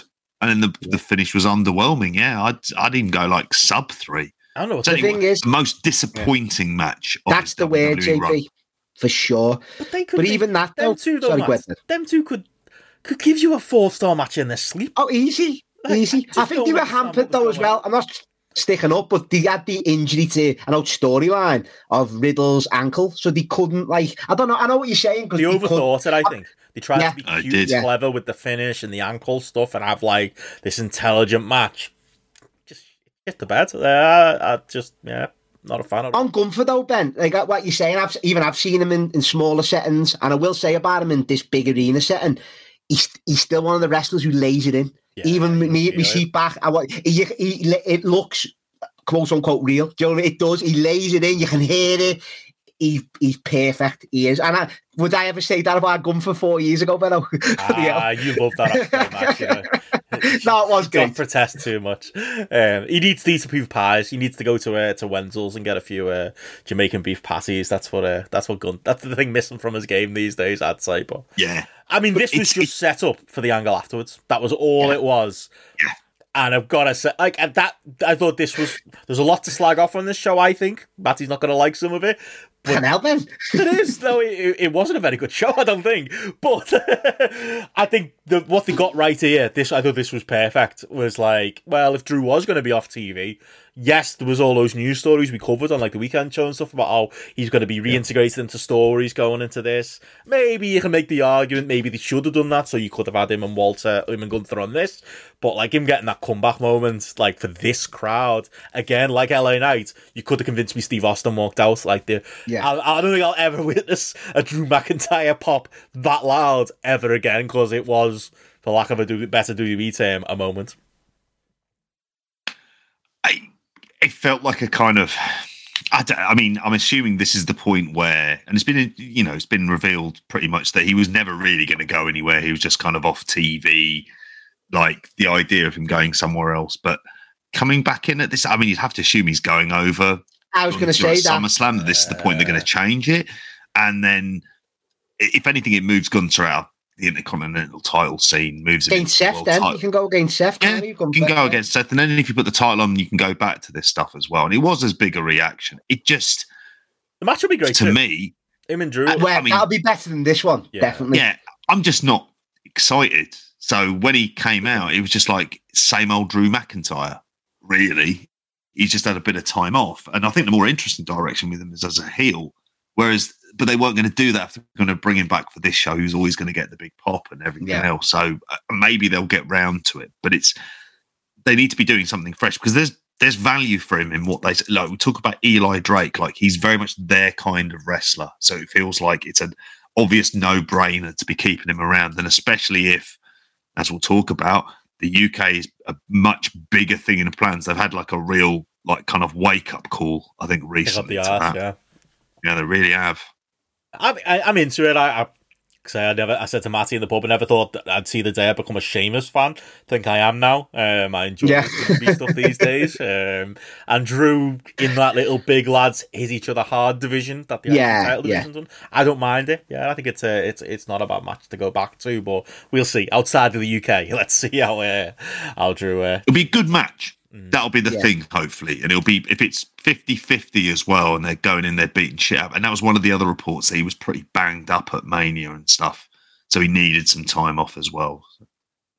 Well, we went from there into my couple of segments here that were giving my heart palpitations. Matty, I'm right with you at this point in the show, as we had Cody Rhodes versus Dominic Mysterio up next, which, as I said, if I was on the weekend show, my preview for this would have been they 100% booked this match on the house show loop a couple of months ago when they were in the UK, like specifically that Manchester show, when if you told me to give you a list of the most over babyfaces and heels in WWE, number one babyface would be Cody Rhodes based on that show, number one heel would be Dominic Mysterio based on those shows. The reaction was real. I'm sorry, I've heard reports of stuff being piped in for him and whatever.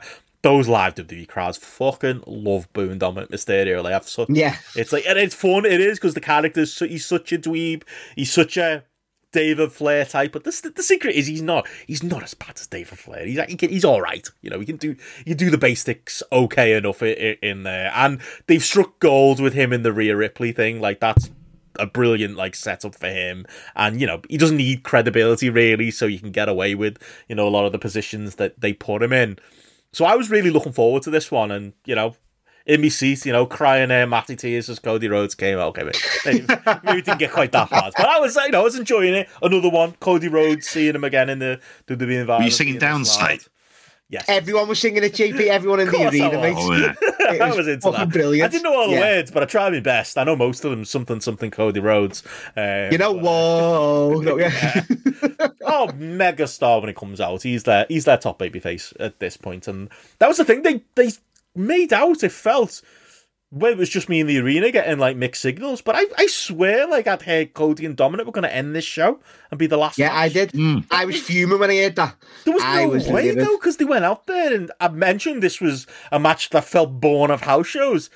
They then had a house show match. It was all right. Literally was. Yeah. Lots of boos. He took it through, wasn't it? Yeah, exactly. It was one for the house. I can't imagine this came across well on pay-per-view, JP. Yeah, it did come through. I tell you what, it came through as like one for the house. But if anything, it was the thing that I came away impressed with Dominic Mysterio. It was the reaction, like the slap stuff. I thought was good. Just his chicken shit heel stuff, where you thought actually he's getting this. Yeah. The stuff in the ring is going to take years for him to get to a level. If you were going to try and talk about longevity at the top of it, but enjoy it while you can. And I found this fine because it gave the crowd what they wanted. Definitive win as well, wasn't it? Cody needed it after Brock as well. Yeah, you didn't have the Brock stuff, which would have been the only way you could have. It would have been as good a place for it if you were going to build to, to SummerSlam and the match between those two to kind of finish off the trilogy.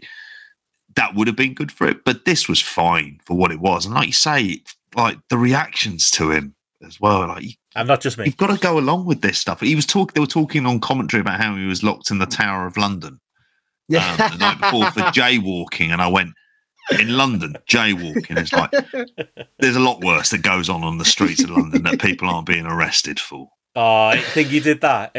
What's he called? Fucking Vince's favorite, Austin Theory, because a promo on Smackdown. It was in the dark bit of how all of you lot, I bet you all shop at Walmart or something like that. He said it was like, oh man, you just don't know what. I think they were as the chance. Come on, get your references right. But yeah, I don't have anything to say really. It was a match. Cool to see Cody. Cool to see Dom. Yeah, that was it. Cody needed it, and it should as. Yeah, it was booked to perfection. None of this like near falls by he just convince him win JP. That's what he needed. Yeah, that's it. And that's the role he plays in the show. Like I say, I'm not here telling you Dominic Mysterio is necessarily good, but he's over the character work. So great character to have around for sure. Yeah, slot on the card. You're kidding yourself if you think otherwise. Like the heat is there. Whatever reason, it's LA Knight thing. Whatever reason it's there, it's there. So you can play off it and you can do stuff with it. But I did think the match was disappointing, but. After that, Matt, we would... Mate, now, I'll be honest with you. After that, we had like a little advert where Cena's kipper come on like 30% off the new video game. Which is interesting, isn't it? Yeah, what weird timing. Coincidence. They planned this percentage cut for years. But... And listeners will know this as well as you guys. I'm not a Cena guy. I am not a Cena guy. When that fucking music hit, me and the guy next to me jumped up, hugging each other, and we were bouncing up and down. And I was just fucking, what a reaction, Benno. What a moment it was. It was amazing. It was real. Like, so later in the show, I mean, it's not giving anything away, they played like an Edge video, and enough people in the crowd thought Edge was coming out that it got a pop, and then we went, oh, when they realised it wasn't. I was made up, he wasn't there. I'm sure Matty was crying, but it felt like one of them. It was like, oh, they're playing a Cena video, and then the music kept going, and like everyone around me went crazy. And I was like, what?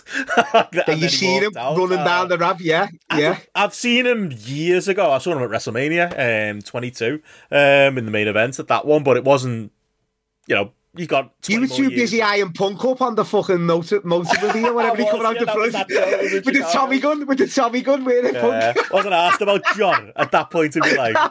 But as he said in his promo, it was like, I thought you all fucking hated me. Oh, I lost my mind with everyone else. You don't like Cena. You lost your mind. No, we don't. Well. No one done Cena sucks as well. We were all singing the song, and like me and the guy, everyone in our section was just going for ages, just going wild. Even the two lads who were on the sesh. Oh, they were loving it. That was one of the things they were loving about the show, JP.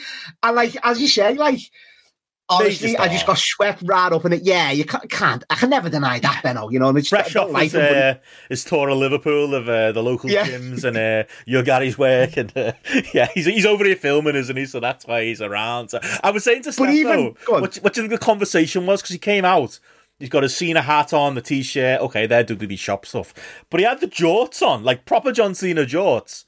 Like, he had, his trainers and all that, knee pads and that. Like, how did that conversation work? Like, there's no way. He's over here filming stuff, and he just happens to have a pair of jorts in his, like, in his bag. And they weren't, like, I don't know what brand he wears, but there's no way you're getting them over here. The jorts aren't really a thing, are they? It's not like you went to Primark. They'll have a wardrobe. They'll have a big, like... van and fucking. You'll have like a truck full backstage. Were they flown over on the flight with everyone else? Like, how did they get to the country? I honestly want to know. That's a stupid thing to want to know. Did he were they sent to an Amazon locker outside the arena? Like, where did he get his knee pads from? I just want to know where they came from, but however it worked out, always bring your gear, as Simon does say. That is correct. But I mean, I will say about the segment itself, I'm sure, like, we all had a good time in the building. Absolutely. On pay-per-view, Benno. Yeah, watching it on telly. Death watching that, because he's just sucking up. I'm like, we're cheering for him, and yeah. Even before we found out what happened afterwards with Triple H shut it down, even I'm laughing, thinking this is typical Cena bullshit, pandering to the fans. But then I thought, when he did say the fourth, does he actually mean it? And then obviously we found out later on it was just typical Cena bumming up, though, wasn't it? Well, I mean, that's the thing. So in the moment, it was like, oh, he's acting like he's trying to convince the WWE to come back for Mania. No, they're trying to convince City of London to pay to get WrestleMania. That's what he's trying to do. And obviously, Nose has been pushed out a little bit by AEW running Wembley. And even if they had Wembley, they're not allowed to announce it right now. I think Rover pointed that out on Twitter. Welcome to our Discord. He is there. I think it's him anyway. I hope it's the real one, and we don't get any kickoffs. But anywho, as he pointed out, they couldn't say it anyway with All In, being at Wembley. I'm sure there's exclusivity agreements and such. But yeah, felt like we just said there, JP, pure pandering, pure. Yeah. Again, this is the problem with this show, I think. I had a boss time, but clearly for the house, because I can't imagine this made compelling TV at home. Well, it was just very weird, is how it came across. Like you say, it was like the pandering, but I mean, my whole thing was this is very much like kind of testing the waters, because there's several practicalities. Like you say, they'd want a site fee. Good luck getting that, and good luck getting it for Wembley as well. And then it gets into not just the kind of site fee and everything else is clearly all as a result of All In and being hurt from it and being hurt by the gate as well, the largest gate in you. Those stats, they want to own each and every one of them. Most people attending and everything else. And the only place that they'd be able to do it is Wembley. Now, obviously, All In at time of recording, I think last in the Observer was about 66,618 tickets and anything else. Without any matches announced. You think for WWE, they'd want to do 2 days for it for like a Mania. Problem is they can't do it till 2026. They've locked in the locations for 24 and 25. So it'd be 2026. I know there's stuff where they've asked people in polling about whether or not they'd want to do one of the other shows here. The only one I thought was you could do a 2-day Royal Rumble, but even then, it would be one of the Rumbles would probably be very clearly more of a draw than the other one. And I don't know about that being the case. So they're kind of offering all of these it's like they're testing the water with this stuff. And I just thought, well, you're just kind of teasing them ultimately because they're not going to get a Mania. But he got a massive pop. That's all it was. But you know what I found out, boys? Serious. Like the next day, these two lads sat next to me on the train and they come up with this mad. I was like, what are you chatting whammy here? Apparently, the guy from the Guinness Book of Records was in attendance, and that was what that angle was designed to do because of that pop and how loud it was. He was trying to get like the most decimal JP or whatever it Audi record that Who are you kind of thing. To you? That sounds like complete fucking bollocks. What give it a bit of theory is that Natalia backstage got presented with 6 Guinness World Record Awards by the official guy that was there. So maybe it does kind of these two guys. So I don't know. That's why would you design it though, Benno, otherwise? Why was she there? yeah, exactly. So I don't know. I mean, I get the news from Dave Meltzer. Matty gets us from the two blokes on the train. Benno, maybe but you always get your mind blown when I come up with these little news nuggets, and this is off like 2 guys. Like, but it doesn't matter. But it doesn't matter anyway because they're going to hold it in Australia. Yeah, here we go. Yeah, can I just say for this? It was almost like I was watching this bit and I was going, it's like they're trying to get heat on Australia about England. And I don't know, maybe if there was some massive sporting occasion which celebrated the biggest rivalry, the reason for the rivalry between them in England, Australia and the cricket. And then it's not fucking mentioned in the slightest. And he went, low-hanging fruit, mate. England 6 wickets in hand at that point, chasing down 271 on a run toll. He should have been on about that stuff all of the bloody time. Didn't mention it, and I just went, "That's bollocks!" That was easy. There was so much stuff he could have mentioned. Neighbours. There's so much stuff he could have done with Did you see Cena get his generic? What was it? The video going around of Cena where the guy wants to pick, just filming Cena, and he goes, "I'm here with my friends. Do you mind?" And just shoots him down. He got that line into Grayson Waller. Didn't he? Did anyone get onto that? Yeah. I thought that was a clever little thing that he done there. Like, for Cena, like, fucking hell. Like even says, Impact in Australia, and got them worried there. Yeah. I thought Grayson Waller, he did the heel who's taking the bump role well enough, Yeah. They love giving him stick. Who are you? And that I love that one. when they come out, we always do that chant, don't we? He didn't react to it. He didn't show the instincts of when he was coming out. And then going like, "Who are you?" And he should be going, "I'm Grayson." He's done it in the JP. He's done it in the ring. I agree with you, Dave. He stuck. Wait, I'm not talking to you. I'm talking to you, and that was the best thing he did. He stuck to the script too much on the ramp, definitely for sure. You soak that in and you converse with the fans there, don't you? For sure, yeah. Well, I think we're going to get to the main event quite quickly because these next two, I don't know if there's a lot to say.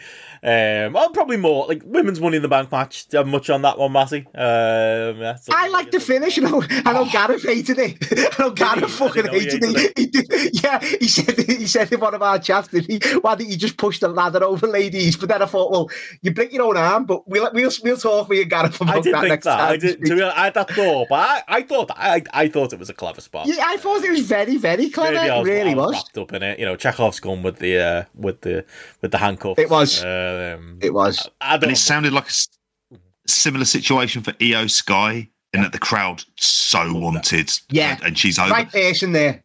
And I got reminded by San Juan when they booed Bianca Belair out of the building for her, not for anything that Bianca Belair had done, because they loved Io Sky.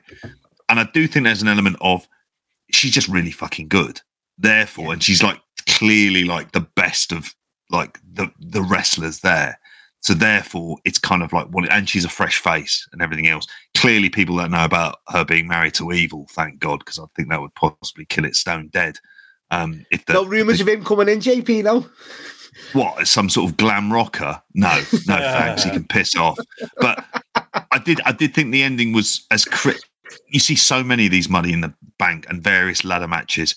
I couldn't remember this being used as a finish. No. So for that alone, I was like, oh, okay. It's something different. I don't expect it to be like, what about that seriously well thought out I thought finish necessarily, but for the moment it worked. The only thing that stood out for me from the match, I don't know if you were going to say it, Matty, like from my live memory, I haven't had a chance to watch it back on tape yet. I was back 10 minutes before we hit record tonight.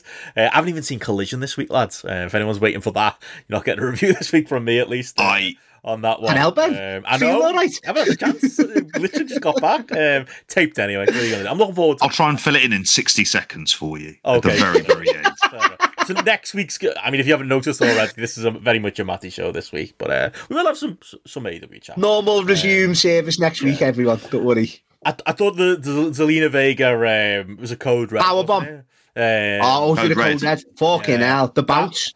Oof, like like credit to her because she is quite small. It's from a high. I was watching her do that like in person, looking at her going, "Fuck me, that took some bravery to pull that one off." I thought that was the only thing that stood out really spot wise. I don't know if there was anything else for you, Matt. Seeing Trish live, what else is there? Seeing Trish. That's Bailey was over. What year is it? Like I don't know if that Bailey chance has outstayed its welcome. No, well, Trish and Becky, didn't need it because they've got their feud going on. They're going to end that at SummerSlam, JP. I'm sure that's one of the 6 matches you were saying. That's written itself. So they didn't need it. So it was the right person to win.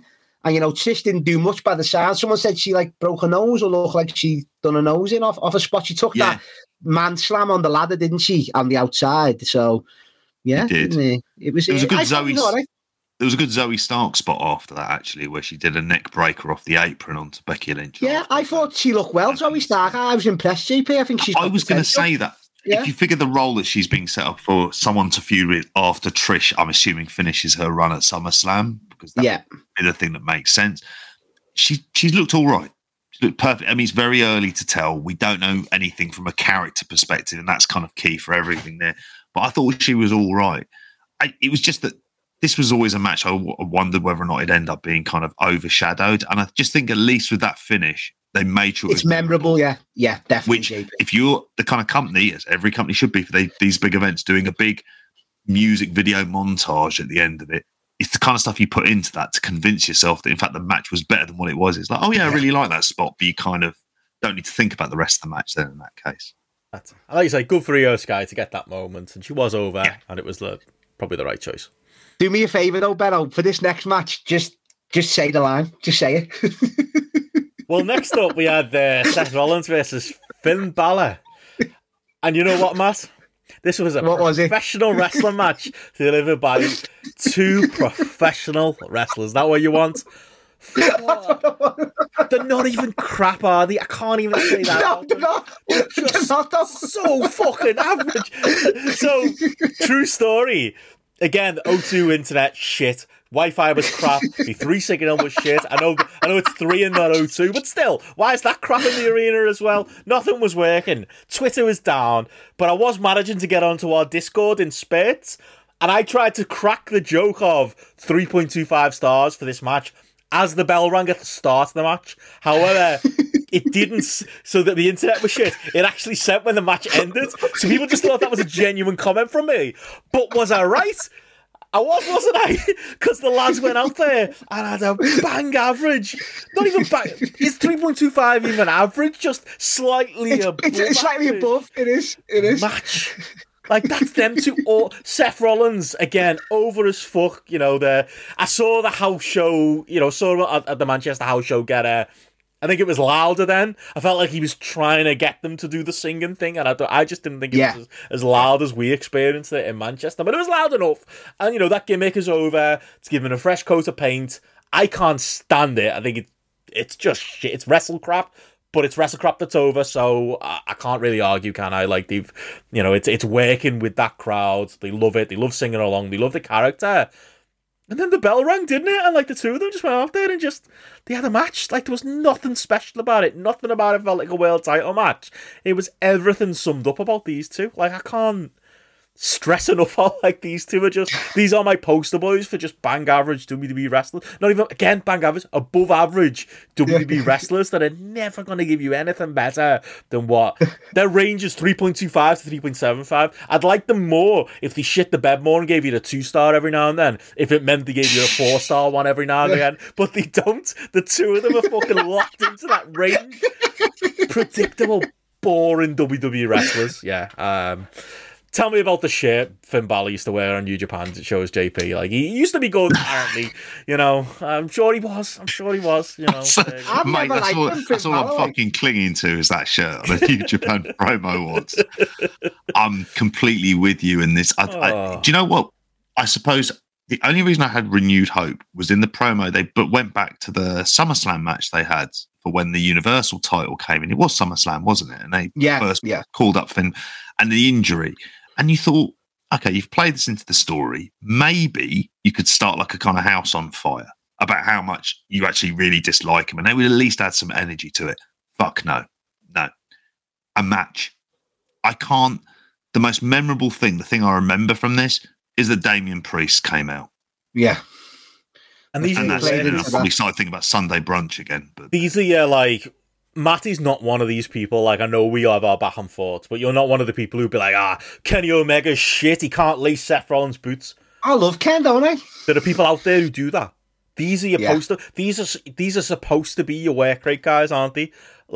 This whole because the card was pretty bang average, I think, as an in-ring thing. If I wasn't there live, getting swept up in it, I don't think I'd have been enjoying it back at home. But this was what you pinned your hopes on as being, outside the story main event, your work rate match. They didn't deliver at all. These are your guys. Fucking hell. This was Kenny Omega on his worst day doesn't have matches like this. It's just. That's where what we were saying before. I personally think your Gunther's, Benno, and your Droz and your Sheamuses, these knock these out of the park, don't they? These wrestlers, they do. They're well better. They should be in that. They should swap roles. They should be going for the IC, and then they should be going for this new world title. But is this not the IC? I agree with you. Well, I said when they done it tonight on one of the weekend shows I was on, he better not have an open challenge thing, and he's been doing that, Seth. So straight out the gate for me, not worthy. So So yeah, that was that. Owens and Zayn had a quick interview. They were literally like to the right of us and above in like the box. So yeah, they were missing from this show. Like I'd say that SmackDown match was great. I would have loved. I think that would have added something to this show to see like, seeing Sammy on SmackDown. It's like okay, like the moment's gone now, but still like within the realm of the most over he's ever been in WWE. It was fun to see him live. I think that they should have had these on a pay-per-view, but yeah, throwaway interview saying they were watching the main event. But I think I need to step aside here. I think we've done the undercard. Right there, though. You're gonna let me have my moment, and then you're gonna shit on it after it, aren't you? You best go first. You fucking are. Who knows? Am I not? You've been reading the Discord. You've been reading the internet at the minute. And this is where you might poke the bear as well, Benno. Maybe I will, but genuinely, no. I think the reason we're covering this show, the reason you were there. This is your moment, Matty. This is what you travel for. Like I'm gonna 100%. Give you the floor. Don't think there was anything between that and the main events. It was right to video package and away. Video package was amazing. I mean, we were floating massive cans of Bud Light on the top. That was where the old Sky won, JP. That I see that on the screen. It's amazing. But the video package, Benno, which we were all just sitting there, like our section anyway, was just like intently just what a video package. I enjoyed that. Obviously, recapping the history of the bloodline and etc. But Benno, this was everything I wanted, as you say. Travelled down, spent my money, my own money, on my own, come down, and this is what I was wanting. And it was everything I wanted and more, mate. Like, I got to see it in the flesh, what I've been watching for 3 years, as I say before. My wife dragged into it. I make her watch it. It's every Saturday morning, especially when Roman's on.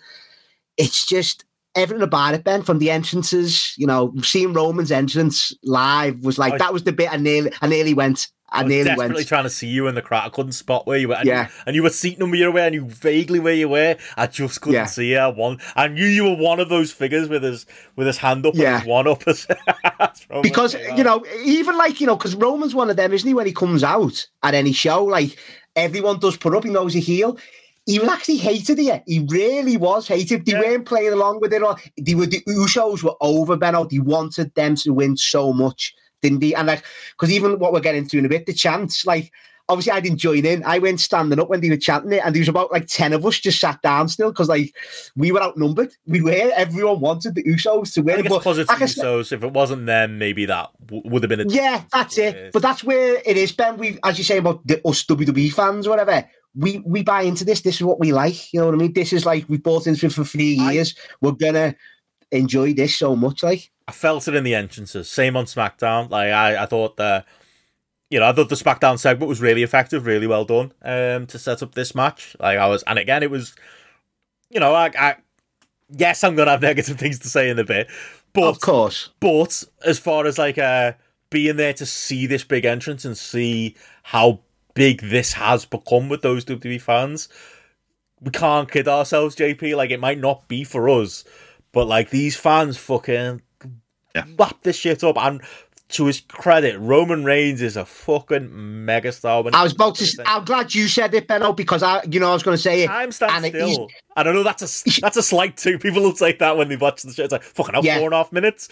But when you're there, those 4.5 minutes are fucking like, it was. I want it to be 10, Benno. It is, Benno. It's like, and he looked the biggest as well coming out. He just looked like his walk, the way he carries. He was just so much noticeable than any other wrestler coming out. It was a joke. Like, he was such a fucking star.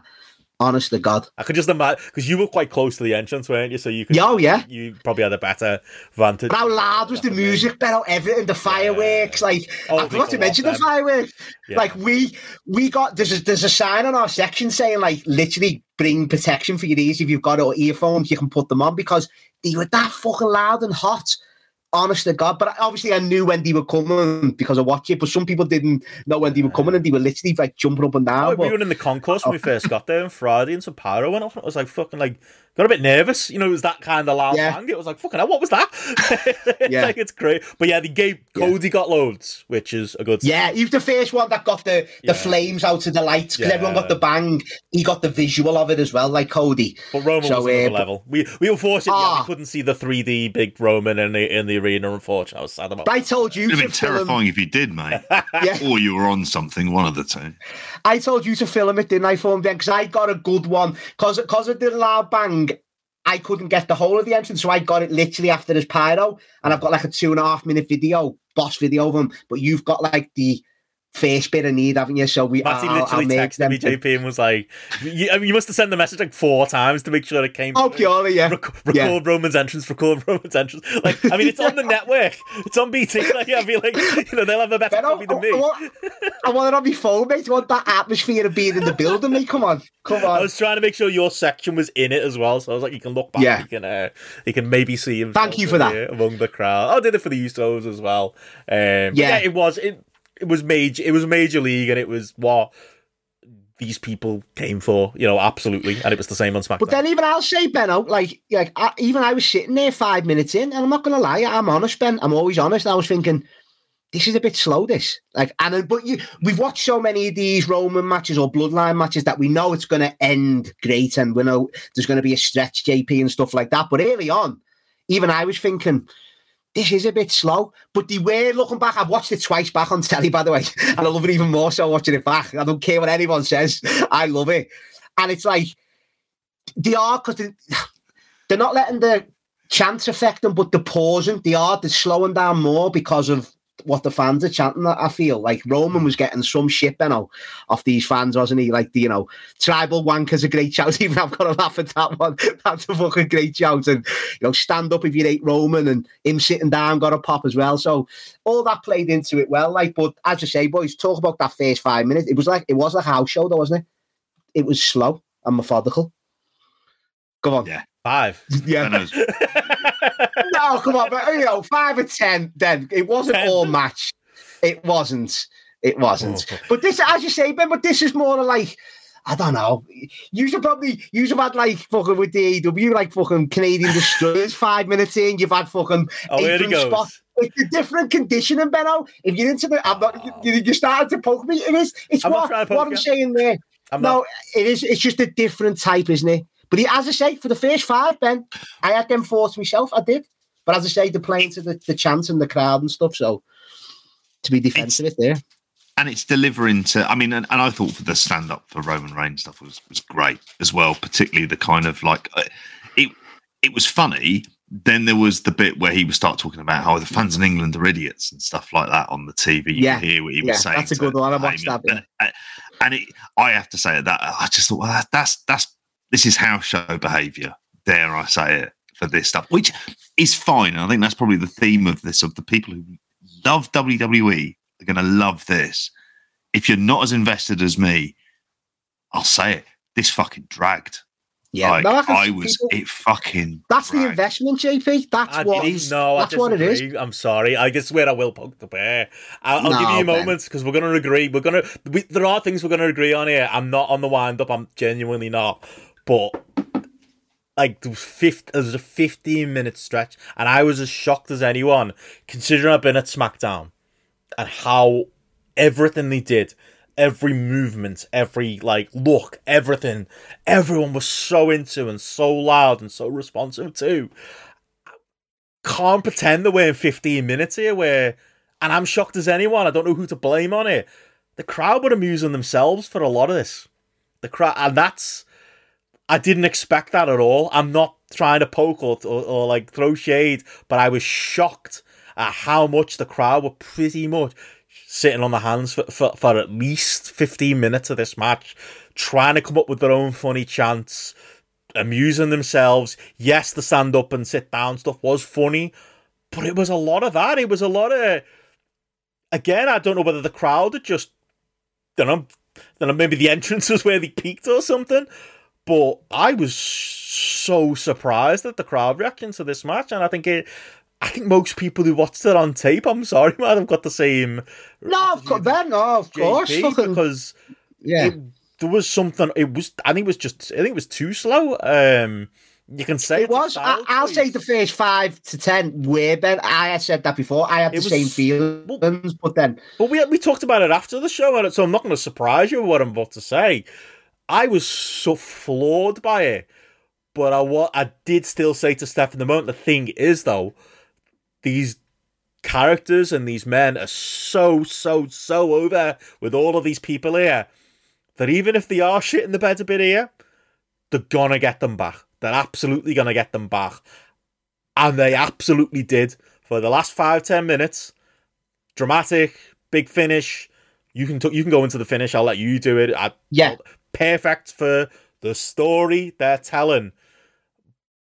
But I can't say that without also saying there was a real lull early on in this match. And, you know, there's also elements of this match as well where it's like, they're talking there, Roman and Jay are having a bit of a conversation. We can't hear it in the building. And I don't think that necessarily, the cinema aspect.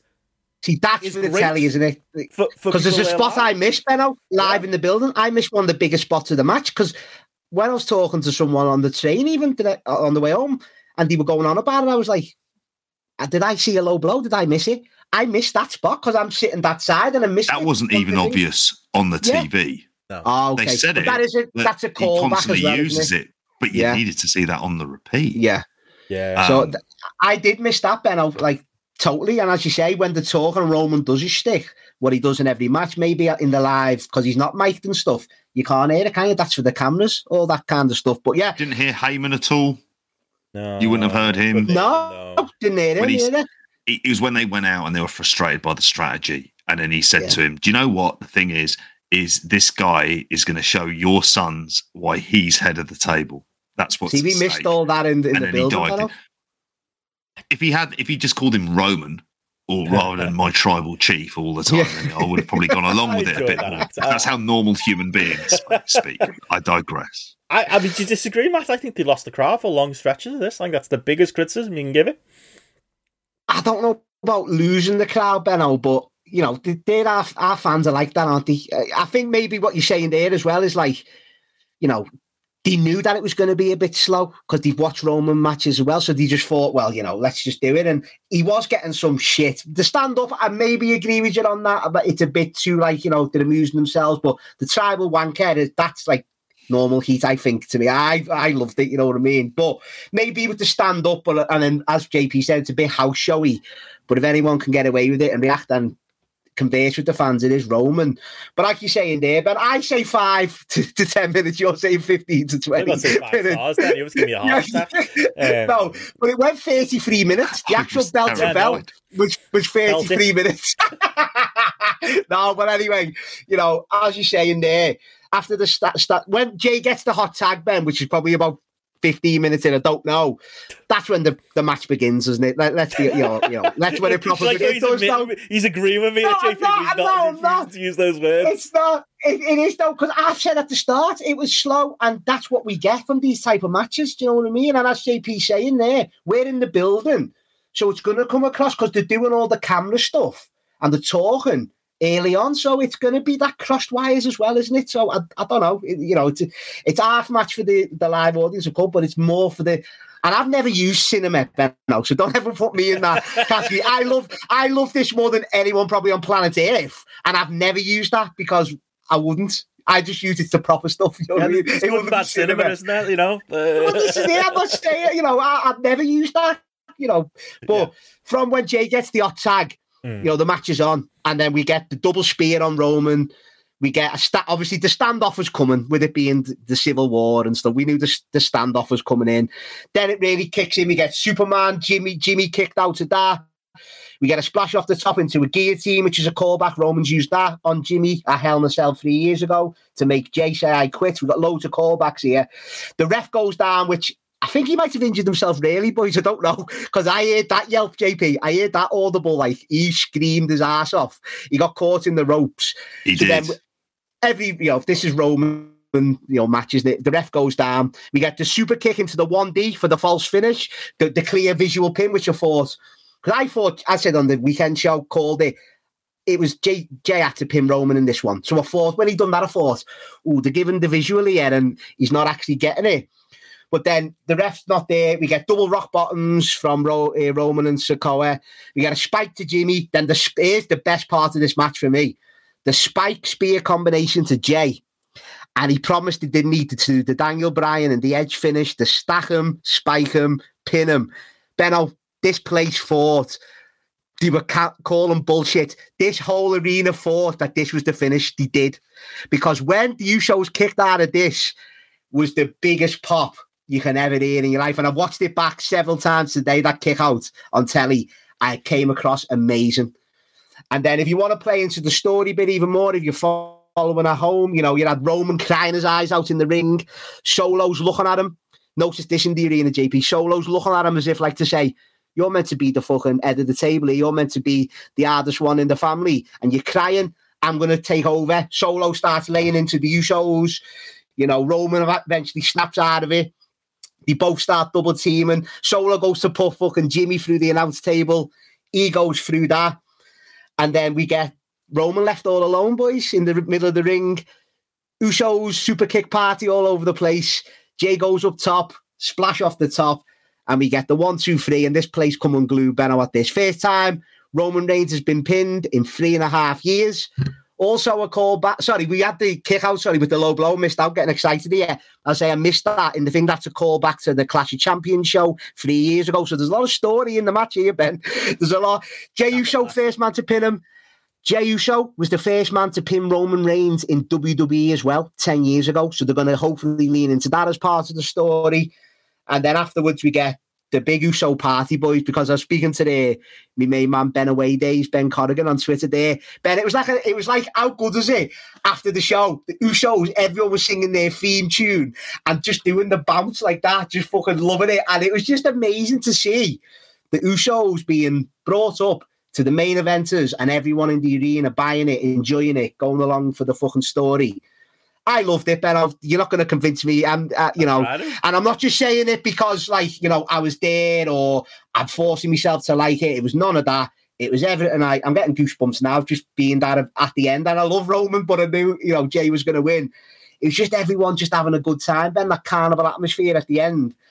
And everyone in the building wanted to see Roman get pinned, and he did. So, yeah, I fucking loved it. To the surprise of no one. Honest, so, yeah. I mean, one, no one's going to be surprised, and two, I don't think anyone agrees based on this. Yeah, I know, this is it. I was looking through it, and everyone was just fucking hating it, but that's where, I don't know. I know heart loves what the heart loves, man.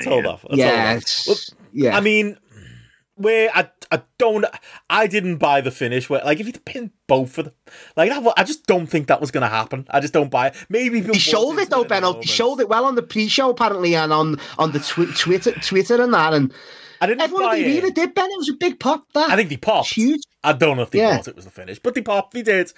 And then they were chatting bullshit. They were. It was loud bullshit. They thought that was the finish. That's a fact. Yeah, okay. Well, anyway, I didn't. I'm not sure many people at home did. But anyway, I agree with the chat. I agree with most people who watched at home. I thought the vast majority of this match was boring. Where it wasn't boring was this from pretty much around that point just before it and into the finish. The way they separated, Roman, all the stuff you mentioned there, I thought that was really well done. You could, all good stories, where I'll give it credit, it might be predictable, but you could feel it coming. You could say, okay, Roman's on his own now, Solo's dead on the outside, and we're gonna go to the obvious finish for the story that a Matty is into, or the fans are into, that Jay's gonna get this pin. From that moment on, it was okay, that is clearly what they're doing here, and it's the right thing to do too if they want to sell that as a singles match coming up. So all the credit in the world for that element of it. I thought finish was done well. It was the right finish. It absolutely was a party atmosphere afterwards, with the Usos and, like you say, get the crowd going. It felt like it was at a hip hop show or something like that. And it was the result I think everyone in this building wanted to see. I don't disagree with that point either. I think that's what people wanted. That's what people more invested in the story. Me and JP want to see. They want to see this, this Jey Uso Roman Reigns thing. It isn't just you, Matty. Absolutely, there's lots of people who do want to see that. So they are absolutely the positives. But yeah, I can't talk about it without talking about the negatives that came before it. Fair play. you know, and the melodrama with, you know, Roman after the match. I know you're not the cinema guy, but, you know, people call him that cinema, and it's like, fucking, come on. Like, I mean, his acting's not that good, is it? Like, it's different for wrestling. I think people are doing it on the wind up now because they know, like, hardcore fans.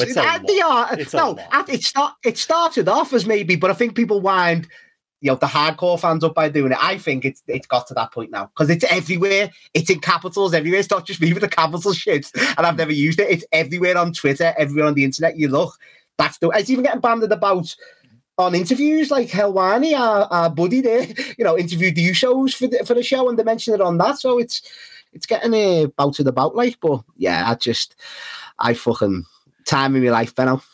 Well worth the money. Mate. Yeah, I'm happy for you more than anything. Yeah, you know, probably. Yeah, you was probably. Yeah, I mean 3.25 from me. What you say, Jake? The same as Chef and Finn Balor. You got to go 3.5. Ben, come on. I'm being mean. Yeah. I'd probably go 3.5 because it is a very crowd pleaser. And you know, Ewan in the chat here agrees with you, Matty, and has said it. Really brought the points. Fair point, actually, which is, you know, AEW booked the Forbidden Door main event for fans. This one's booked for fans. Which one has worked out better?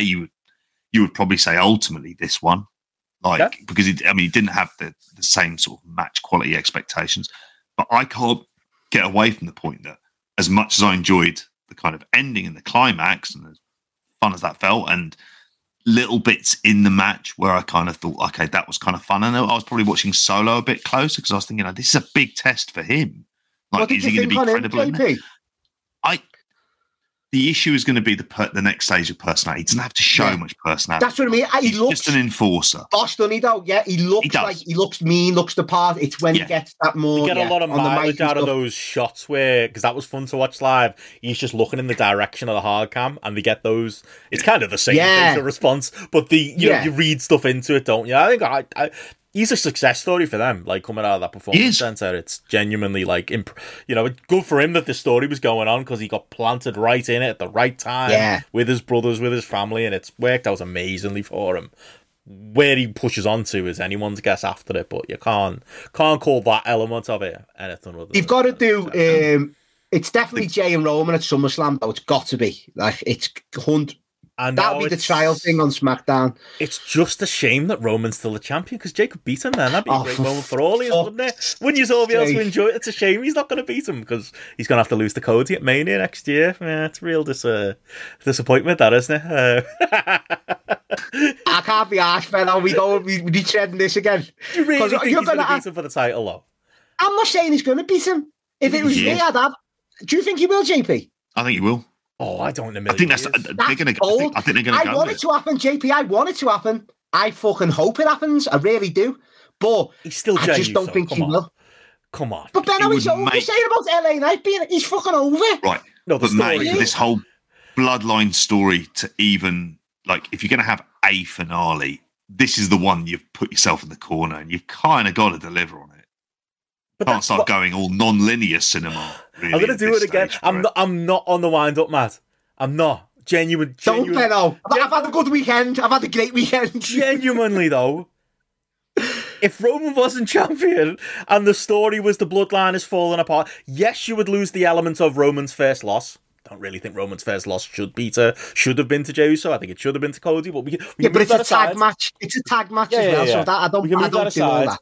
But I think if things had gone another way, and this Roman's in a tag match main event again here on the pay-per-view, I've been through it. No reason for me Roman should currently be champion. I know Todd Martin disagrees. You've got one man on your side there, Matty. Good lad. He's a good lad.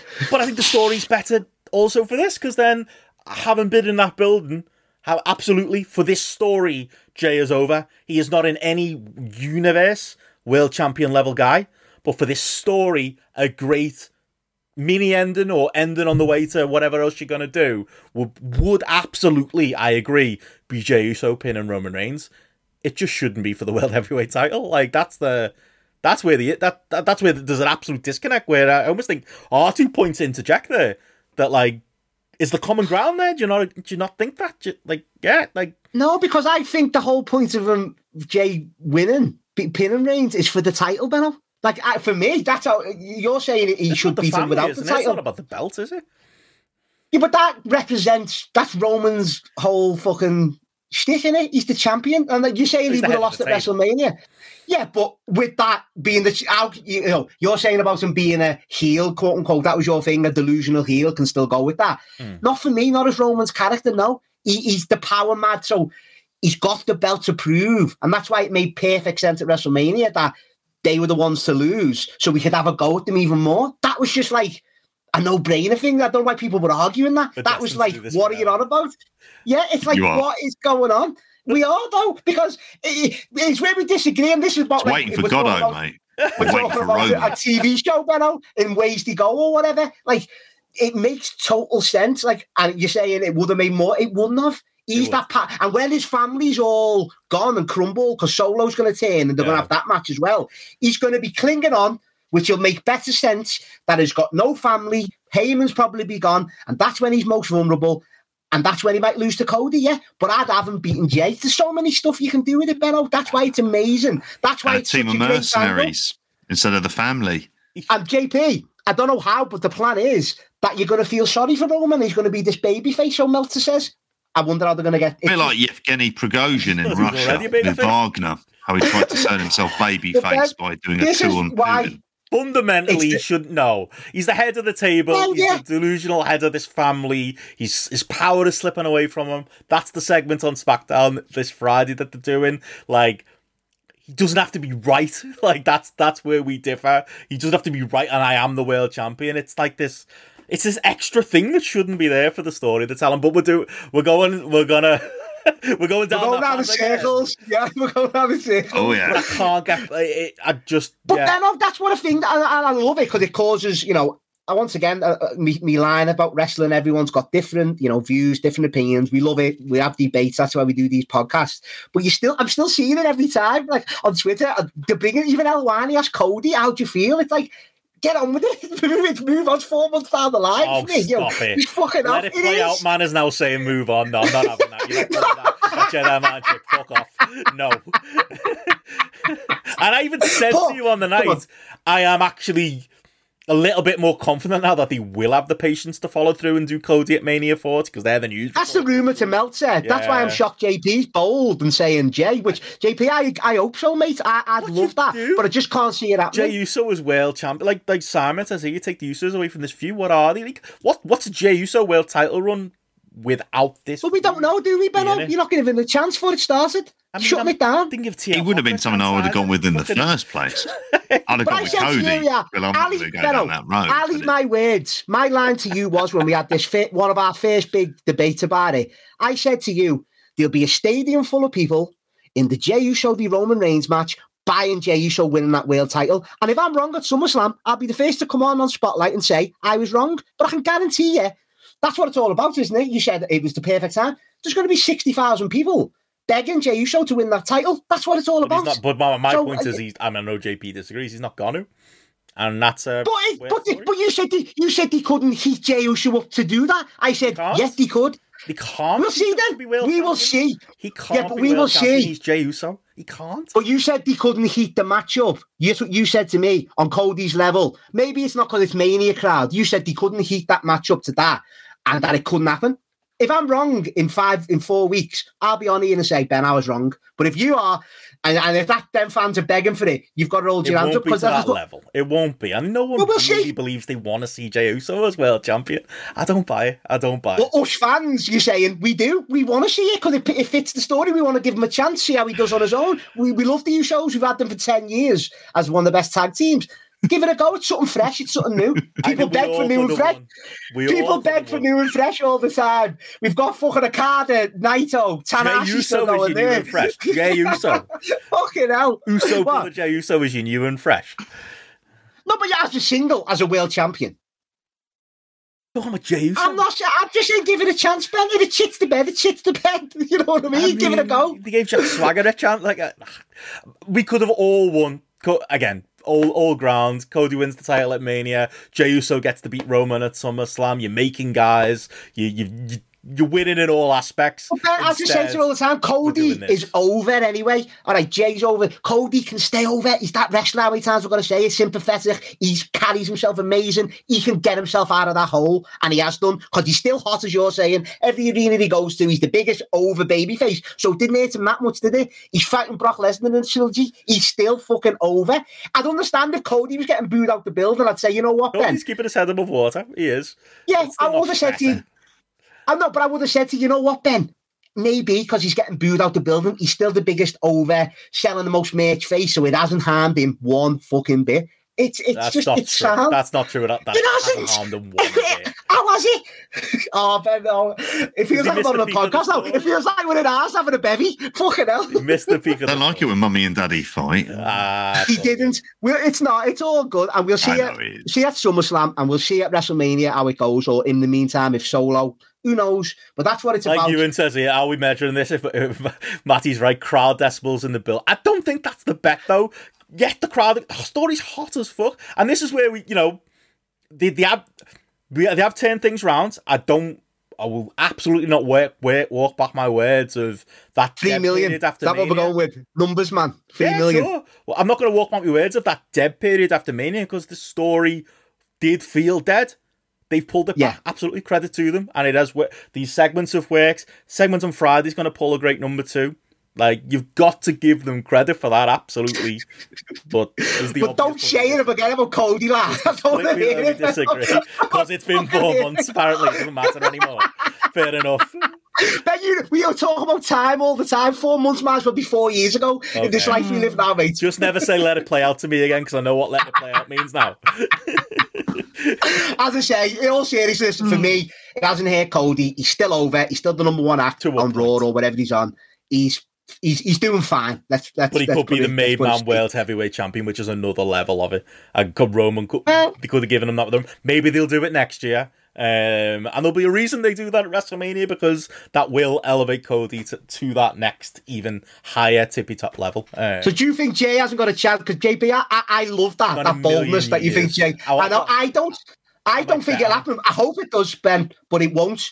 So JP, I'm glad you've said that. Fucking love that.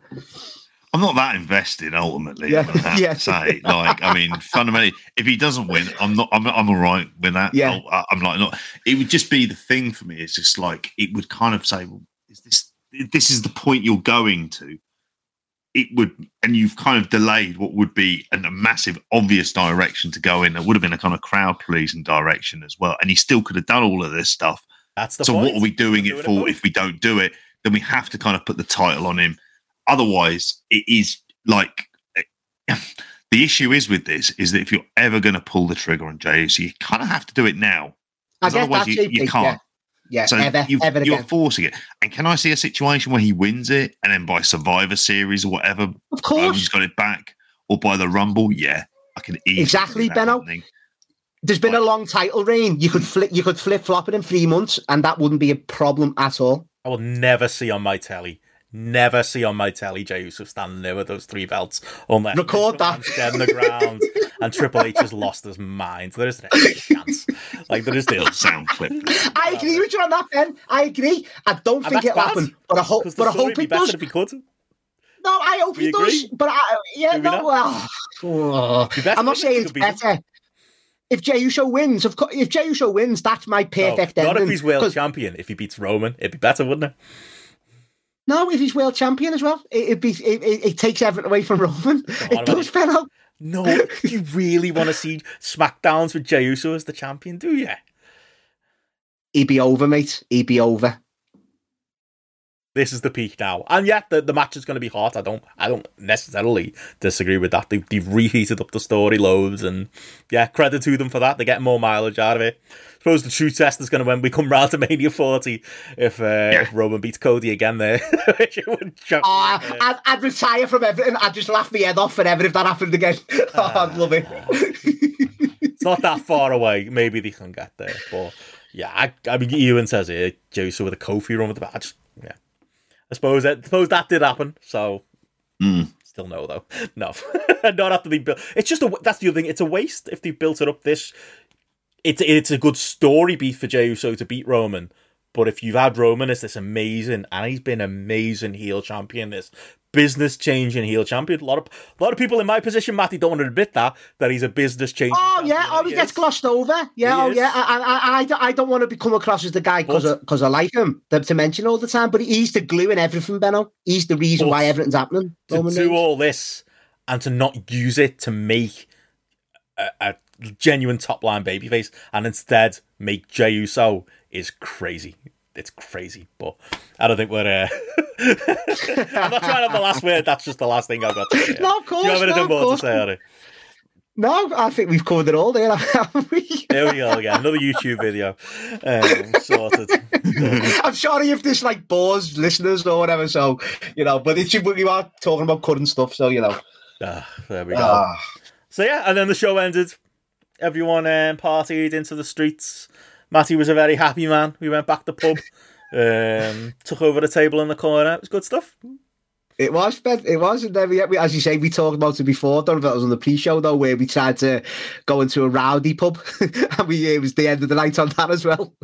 Oh, you'd be well up for it. You were on your Coronas. I thought you'd be wanting to party. It's quite civilised, wasn't it? Back to the hotel. It was.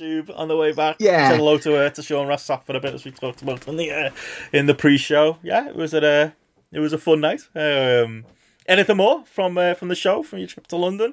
You got home okay? Yeah, got back. Yeah, I'll say I was worried about you when you text that you got on the wrong bus. Yeah, I've done this once before as well. It was oh yeah, that's. Why did you make that call, Benno? Why did you make the bus as a call? It was just that the tube had stopped. The Elizabeth. Oh right. Oh yeah, sorry. So, yeah. Okay. So we were supposed to be going to Romford and we got whatever, but M15 maybe, just in the wrong direction for 25 minutes before we realised. Was the Uber steep? Oh no. Yes. I spent a lot to see the tribal chief here, and it wasn't on the ticket. It was on the Uber. Not just me then. Yeah. I was very lucky with where I was at again.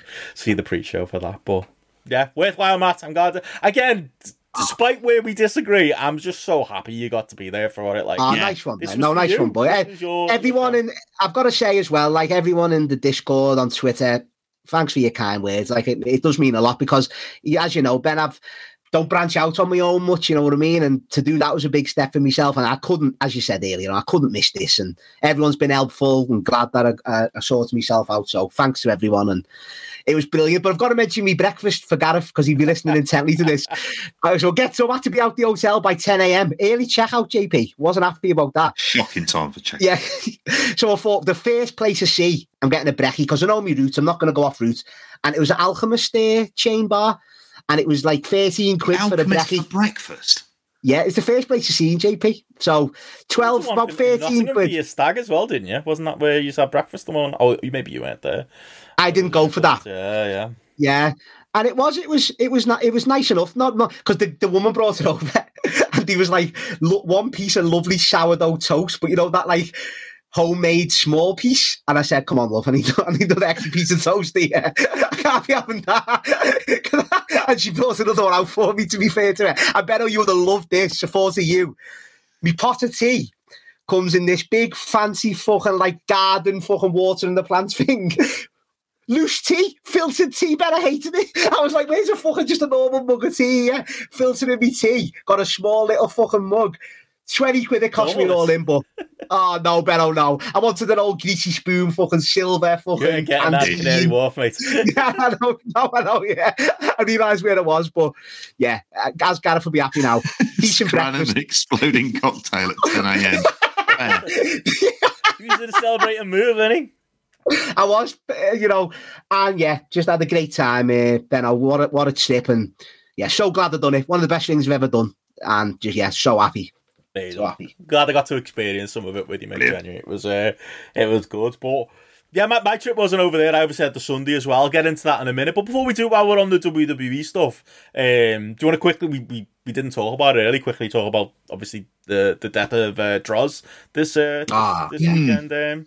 JP, sad one, isn't it? Everyone obviously knows the story, and they always are when you talk ages like this. But yeah, proper caught me by surprise. I think it was on the way down to London when the news broke. I know you mentioned it a little bit. We were recording. Maybe we were recording the weekend show. Yeah, was it? Yeah, did you talk about it on the show? I haven't heard. Sorry, did. Host. But Generally awful. I don't know if you got any more thoughts on it. I mean, I mentioned some things today in the daily update as well, because I know that there's like a foundation. They've asked for donations rather than flowers and gifts and things like that to go there, which I think the thing is with him is if you were a fan in the Attitude Era, he is kind of integral. He is like, because obviously there's Beyond the Mat, there's the association, he's going to puke. There's the fact that was the thing we heard about when he came in. There's the LOD 2000, which is the kind of very much the tail end of their careers and stuff like that. And there was like, they were keen on this guy, and he'd been in the NFL and he'd had this kind of career, and it's a freak accident, like we spoke about on Friday, Matty, that it was a freak accident, that it happened with like D'Lo Brown. He didn't get caught up in bitterness and anger about it. That's the testament to the guy, JP. Fair play to him, because I can't say if I'd been in that position, would I have reacted the same way, or would I have been angry about it? Would I have held on to it? I don't know. Like, perhaps I would have done. And it kind of showed you a better man. I mean, he only died. He's only 54. I mean, which is a shame. It's a young age, and it's tragic as well, because he had to live most of his adult life as a quadriplegic. 25 years, JP. 25 years, which is hard, and it's hard going on family and things like that as well. Yeah. But the impression I always got of him is it's not the in-ring stuff, it's the tragedy, but it's also how he kind of dealt with it afterwards as well. And you would see him around for a bit, and it's funny because obviously coming up to his death, I was like, I hadn't really heard anything sort of regarding Droz or anything else, because I still think there were like appearances he made like up and down the play. He kind of enjoyed that bit of notoriety he got from wrestling, but he seemed like a genuinely good guy, and it's really tragic that he's gone. And like I say, for a lot of us, even though as a wrestler it's not a career that we would be like remembering intensely, he's still part of that most successful time in WWE in terms of like the amount of people that they were kind of reaching as well in that period. So he is like one of these smaller figures within that, but he's always someone that people will remember. And it's really sad, because like I say, 54 is no age. Definitely, yeah. It's a massive, like, it's a first, it's one of those weird ones in a week where everyone's talking about injuries and, risky stuff in wrestling. It is the, well, I'm not the man to talk that. It's the first one I remember, like that big thing. And obviously the big effects, the gigantic effect it had on the rest of Droz's life, which is really sad. It was good that it was always good when you'd see him still pop up on stuff, like he'd be like a talking head on like WWE documentaries, stuff like that, and he was always kept in the loop, wasn't he, which I thought was a for a company we say a lot of negative things about. There's a lot of positives there as well. You can't talk about it without talking about the knock-on effect on D'Lo's career. That's obviously a massive tipping point as well, isn't it as well? But yeah, like you kind of covered it there. I think the most memories people have of him are the mass. It's the Beyond the Mat stuff and the weird skit in Vince's office where apparently his gimmicks that he can puke. Like I don't know. Who knows what he might have become, but it was He was finding his groove though before the end. He was that's where Prince Albert come in, wasn't he? And like he had that flamboyant character. He found this character that he was hopefully going to be, and they had high hopes for him. Apparently they had the high hopes for him because he was coming into his groove. But yeah, as JP said, just every time you've seen him in since the accident, what a positive guy, and that's the testament to the fella. So yeah, Godspeed. Definitely a sad one. So yeah, when that came through, and yeah, obviously like I said there, as far as London goes, I was at the 229 for Rev Pro as well on the Sunday. Couldn't convince you to stick around, Matt, unfortunately. First time I've been to the 229 in a good while now, like at least a month or so. Maybe not quite that long, but yeah, it was good. It was, it's the one thing I'd say about like those Rev Pro shows at the 229. It's like it's the perfect venue. Like it is like obviously. You and Joe, JP, had like that attachment to the cockpit, and I think it looked cool on tape. I'm not sure if that's a held opinion, but like I always thought it was like, oh, that's one of those fun little venues that I would have always loved to have kind of gone to.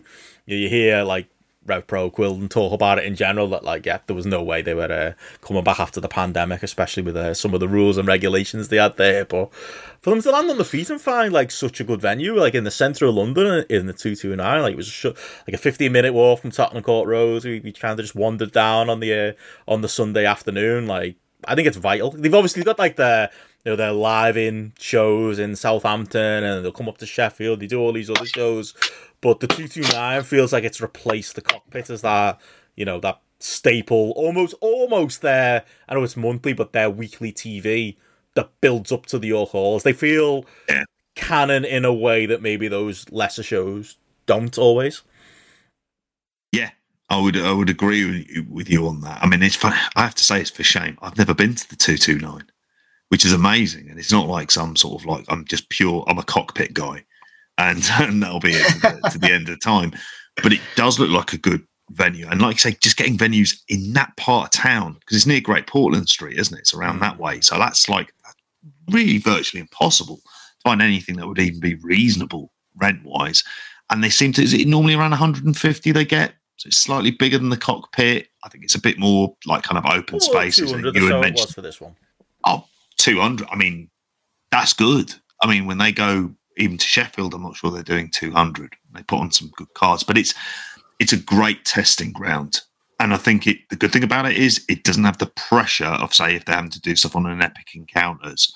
And I think between that and when they're in St. Neots and when they're doing the sort of smaller spot shows, it's really crucial. Yeah, that's it. And, you've been saying in the chat there about the bar prices, though. I wasn't so bothered about that. It's London. You can't get a pint for less than £5 in Liverpool anymore, so it is what it is.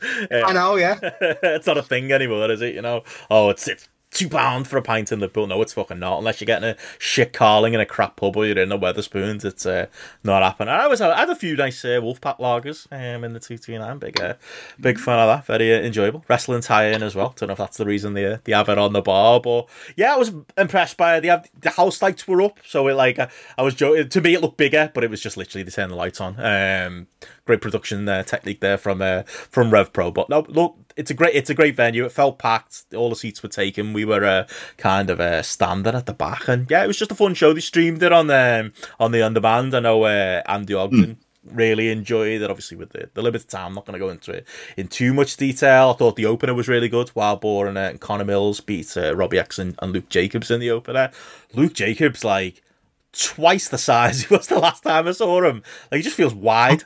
He has started to look more like a grown-up wrestler. Like, him and Ethan Allen were always good as the young guns, and we were boosting them. I mean, most of it's the Ogdens, boosting them, but like we were kind of echoing it on our stuff when we'd see them, go back to, Tetsujin and stuff like that, and further back, I always say it, they were one of the last one to watchers I want to do for Fighting Spirit Mag, but there was always something about them where it was like, are they pretending a little bit to be like, these kids playing strong style, Japanese style wrestler, if you know what I mean?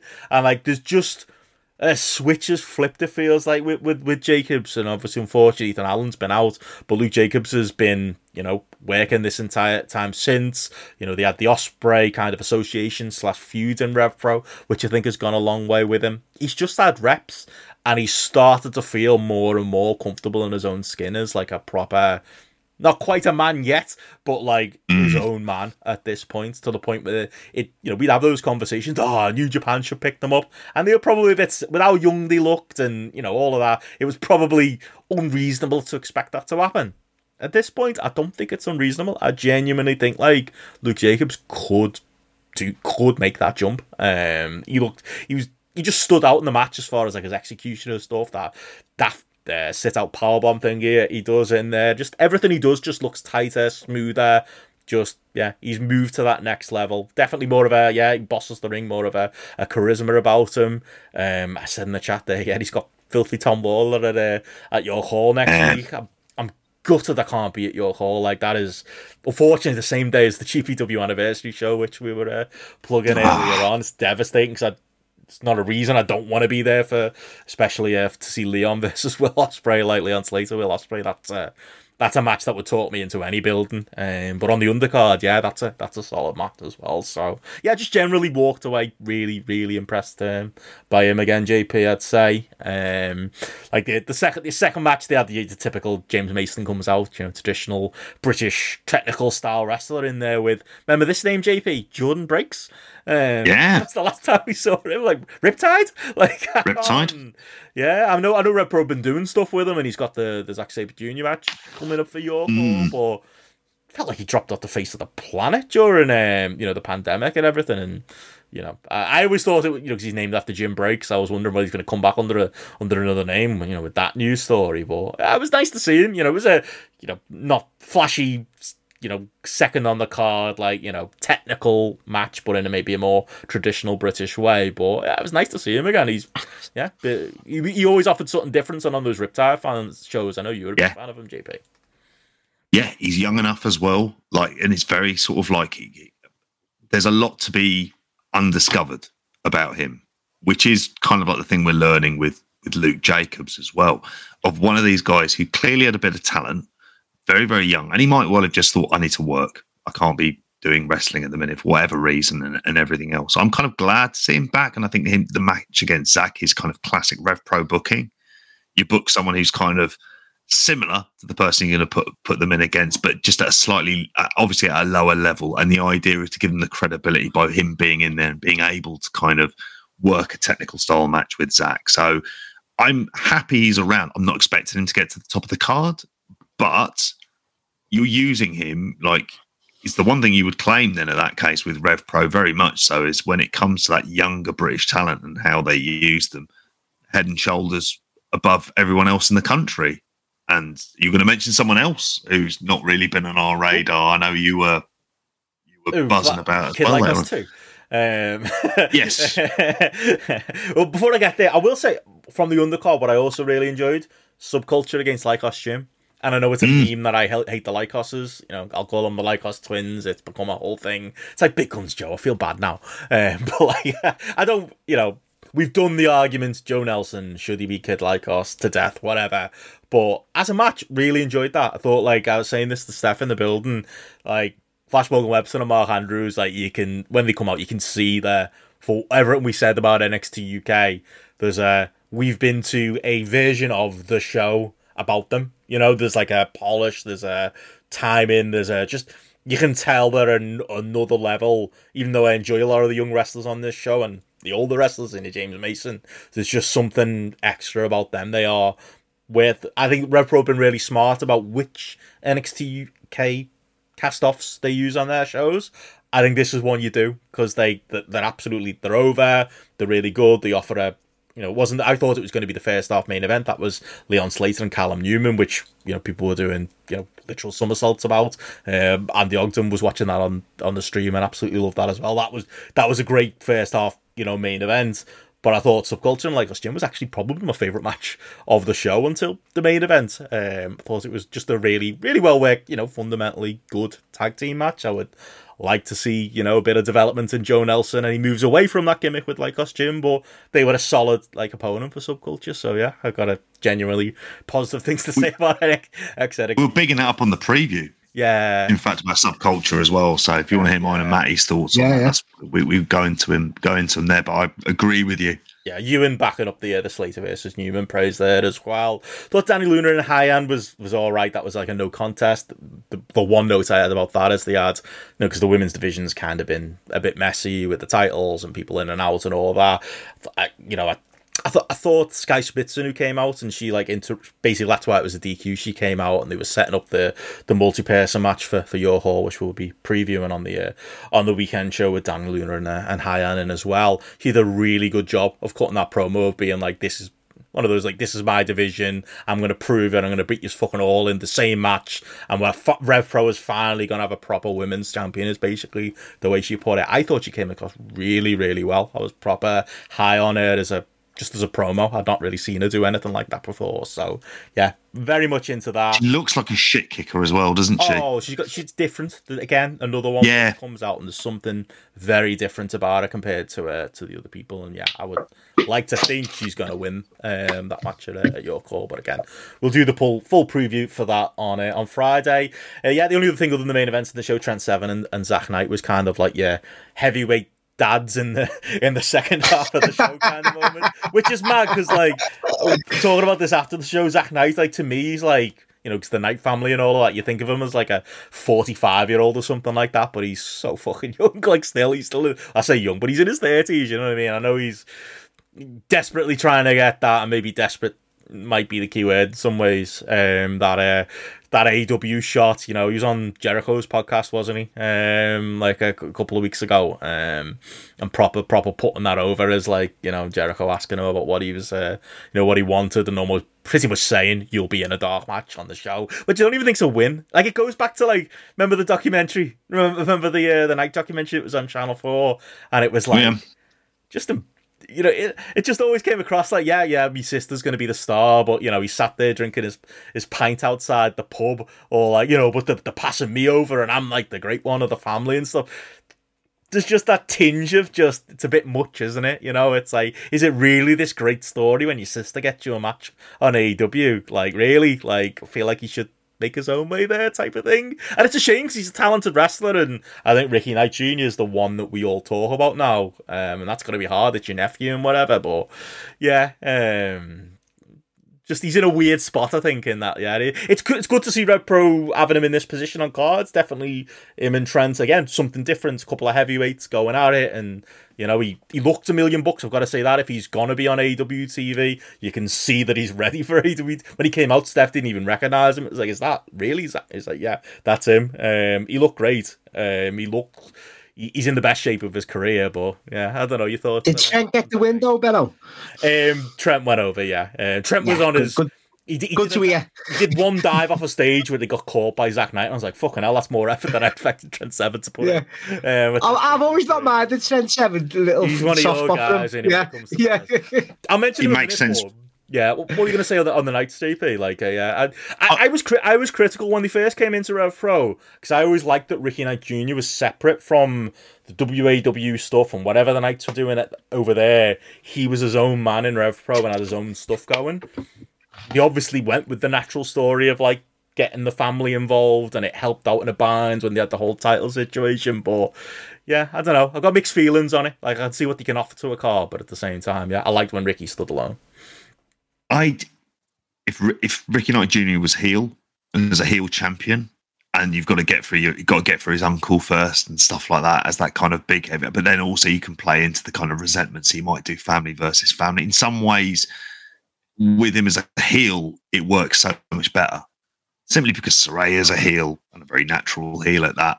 Like, it would be the kind of direction I'd want them to go in as well. But just through sheer virtue of them using him and using him regularly, it adds its own value in a way. Because at least keeping him around, it means when Ricky Knight Jr. comes in, there is at least some sort of storyline you can plug him into that isn't necessarily the world title scene, or you can go back. I'd fully expect him to help him win the title, and he'd just be like, oh, okay, this is what he's done. So I mean, I'm fine with him.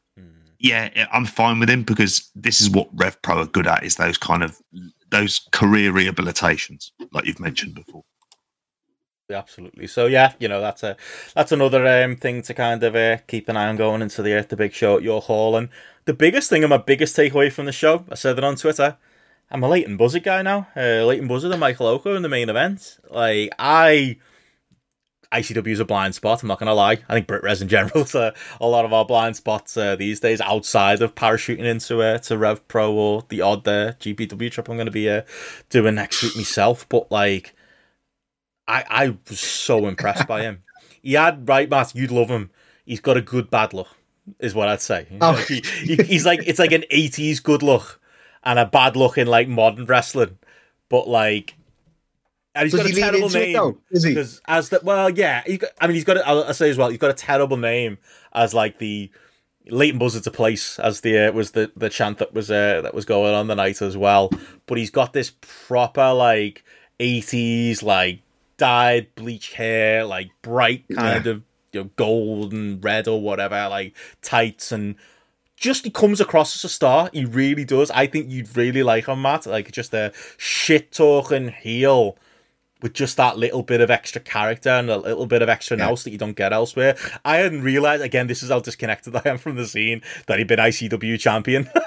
And like, I think I also thought, just in vaguely knowing the name, he was Scottish. Turns out he's not Scottish. He just, was in Scotland for ICW and was doing all that stuff. But ICW was hot, so he went up there, and basically, that's how he got his start, and that's where he's made his name, on the network and stuff like that. But yeah, he's Rev Pro have been using him the last while. I think just from seeing him this first time and having vaguely heard his name before, I was blown away. Just apparently he's a bit of a theatre kid, and you can tell that, you know what I mean, as the way he presents himself and the way he kind of gets that character over. But just as a shitbag heel, thought he was fantastic. Yeah, Ewan says here he's from Bristol, and he was perfect as Oku's opponent here. And we think the world of Michael Oku on this podcast, so he was great, in the match as well. That's gotta absolutely be said too. But yeah, it was a real opener for me. I think he'd be up your street as well, JP. I'm guessing you've not seen any of the ICW stuff or anything. No, none of it at all. But I was always aware of the name, and he seemed like he was a young guy. Do you know, it was the fact that Rev Pro were bringing him in. I thought they wouldn't go to this much time and trouble to bring him in, and put him in this kind of a spot as well. It felt like they were, okay, let's see how good you are. And it seems to be that he's sort of sticking the landing in terms of coming in. And it just adds depth. And that's what so many of these shows in Britain mean. If Rev Pro can go, actually, we can put on a 3-hour show, which pretty much top to tail, you're going to see the best young talent in the UK. And at the same time, a few established kind of headliners. And then the big shows, you'll see the New Japan guys. That's a pretty solid business plan. Yeah. And, you talk about, adding depth. Big thing they really did, in this, is they were playing, at the half-time interval, I think it was. Some videos to kind of catch you up on, the feud previously, and why Leighton Buzzard and Oku was so personal, why they did a big spot over, the merch table, which the merch table people didn't look very happy with. A few drinks spilled. One of them brawl all over the place. Oku, he said in the chat there, taking all kinds of crazy bumps. But they built it around, and I'll say the other MVP of this match. And again, Michael Oku's amazing. He was great here too. Amira, Oku's girlfriend, who was, for my money, added a half star to the famed York Hall match. She was a big part of why that Ospreay Oku match worked really well. She was a big part of the story they told here. Thought it was a little bit on the edge. They did a spot where Leighton Buzzard and her were going back and forth on the apron, and Leighton Buzzard actually slaps her. And that was kind of I was fucking hell, forgot we do that stuff in wrestling still. Maybe that uncomfort was part of it, Amira's a trained wrestler. I'm sure the spot was her idea, and I'm certain of it. But it really worked as a way to kind of get that more heat on Leighton Buzzard. It led to a bit where Oku got blinded, and they ended up doing a spot where he laid out the referee, and but Amira on the apron and getting involved in it and it getting so personal really worked, because what they basically ended up doing for the finish was Oku going over with his half crab and just refusing to let go of it, to the point where the referee reversed the decision. One of those old school, things you'd see in WWF 90s or WCW 90s, where they kind of, do that whole, it's not he's kicked too much ass, it's that it's gone too far and therefore the ref's going to reverse the decision. But it works in both ways. It gets over how much Oku hated him, and it gets over, the heel ends up winning through absolute bollocks means, which you can pay off down the line as well. So I thought it was really good. I love that match, love Leighton Buzzard. Thought Oku looked great as usual, and it just maybe just sad that I'm not going to be going down to York Hall, because if the 229 was, if I lived in London, I'd be going every month. Absolutely. This is the one Brit Res thing where it's I go and just see the stories as they develop month on month. But that York Hall lineup looks really good. Tom Lawler's on there against Luke Jacobs, as we said earlier. Ospreay, Leon Slater, Zach Jordan Breaks is on there. We got the women's 4-way I mentioned before. It's Alex Windsor who's the fourth one in that. Greedy Soul Subculture was set up on this show as well, so sort of a bit of story development there. And Great O'Khan Michael Oku for the title. That's as good a York Hall show as you can probably do with this roster and what they've got with Copperbox to come. Yeah, and I think if you get a few sort of surprise run-ins and everything else, I mean, they're in a good place.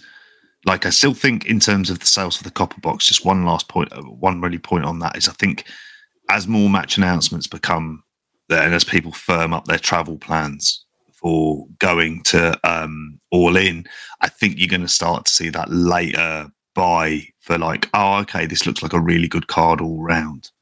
And then, I'm hoping he does good numbers. There's a certain number I have. As long as it beats that, all is good with the world. And I'm sure, there's reason behind it, but I do want to see more buzz for this Copper Box show, going past this. Yeah. they had the first match announcement.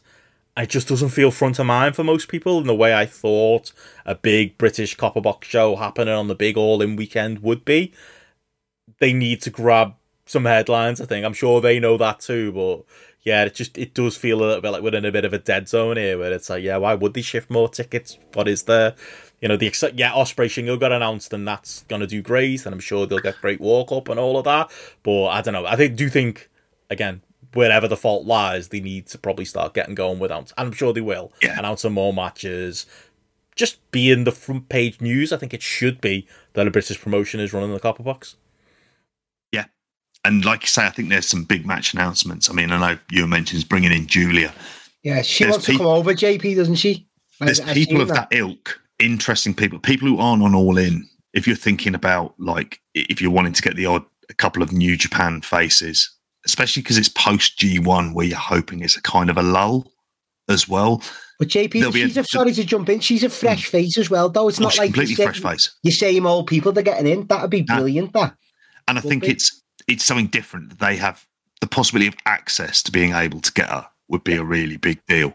And that's the thing that they have in their favour, and they tend to use it quite well and rather sparingly. It's what big names are they going to be able to kind of get in? Because I think it's going to require a couple of big names. Whether that's like, are you able to get in a Okada? Just go hell for leather. Like, it's that kind of level of person where you think, actually, you want to get them involved in it.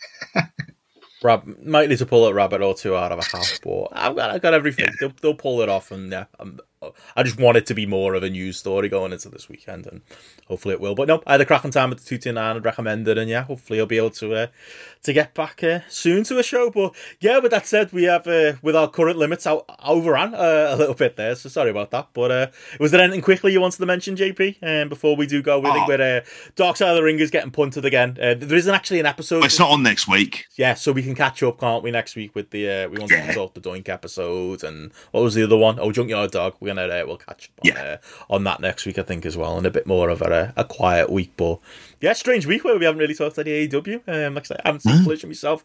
You guys talked Dynamite on the weekend show. I talked it a bit in the Thursday news update. Yeah, Collision was a show. If I'm going to be frank with you about it. Oh no, I'm looking forward to watching it. I want to see it. I want to see. JP, can I ask you one thing though? Are you a collider? Is it? You a collider? No, I squeezed it in before today. I mean, my main thing, and I'll do it very, very quickly because I know, like, we're right at the end of the show. Like, in terms of it, there was one interesting sort of production thing they did at the start where they had Hobbs, Dustin Rhodes, Roderick Strong, and Samoa Joe all cut sort of promos with embedding music underneath, and you went, "Oh, okay, that's kind of interesting." But I think outside of that, it kind of just felt like a show. Like, you don't want that this early. I was worried about that being taped. And it was just like it being taped, commentary, even like him just doing commentary, and it was like clearly it's Jay White versus CM Punk that they're wanting to go to, but they've got Samoa Joe in the way as well, and they're not easy bedfellows. And it's just like even things like Malachi Black and Andrade didn't build on. Miro, another squash match, doesn't build on. It's the progression of these things rather than just do some of the other basic things well, but it's the week to week. Yeah. Oh, you can't wait to tune in next week. They don't seem to be doing. But again, Punk Joe, I'm excited for that. So I mean, I'm sure maybe I'll have a different take than you, JP, once I do see it. Regina is not Saskatoon. Yeah, well, that's my bloodline story, mate. That's exactly. That's why I'm not like, later. But if it's shit, I'll fucking tell you too. So will I. We'll see. Yeah, we'll do a proper catch up next week, and we'll talk where we are with Collision and everything. But yeah, unless there's anything else from you, Matt, you want to mention? Any plugs? No, just once again, I had a fucking great time. I've been on must-see matches last weekend, reviewing the Undertaker Mankind 25 years later Hell in the Cell, match with the lads. That was great. And episode of The Shite coming up on the 17th of July. Episode of The Shite coming up. With me and Andy Ogden, where we're going to be, what is it? It's the 10 worst stables of all time, boys. So I have to get Andy to change a few of them, which we'll go into on the show, but all be revealed on that. So yeah, that's all that's going on. I was on Post Wrestling's MCU later with Rich Fan. Oh, you were? I didn't realise you were doing that. Yeah, which was tremendous. Oh yeah, absolutely brilliant. And I got to chat Arsenal with him for the first 15 minutes. If you want to hear some detailed analysis of Kai Havertz playing in possibly the Granit Xhaka role, which he is inexplicably seems to be earmarked for next year, which I'll believe it works when I see it. Things like that, we go into that as well. So yeah, go to the Post Wrestling Cafe. Oh yeah, I was on Alan Farrell's show on the Torch last week. Another shout out for that. Didn't get a chance to plug it much last week, but yeah, that was. And go to the Patreon.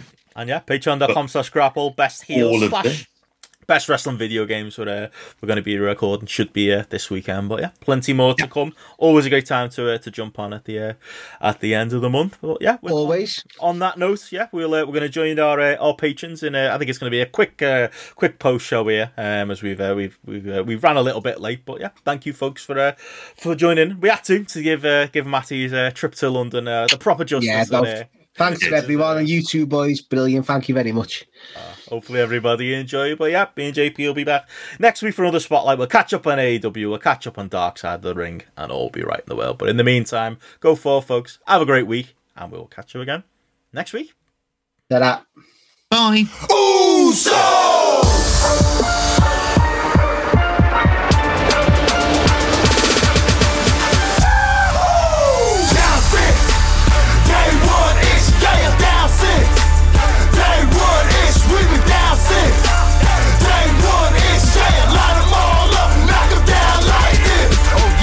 Yeah, Ayos, let's welcome these folks to the Uso Penitentiary. Bam!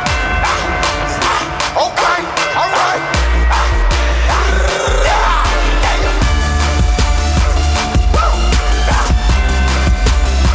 Hey, let's get it, Us. It's not paranoia.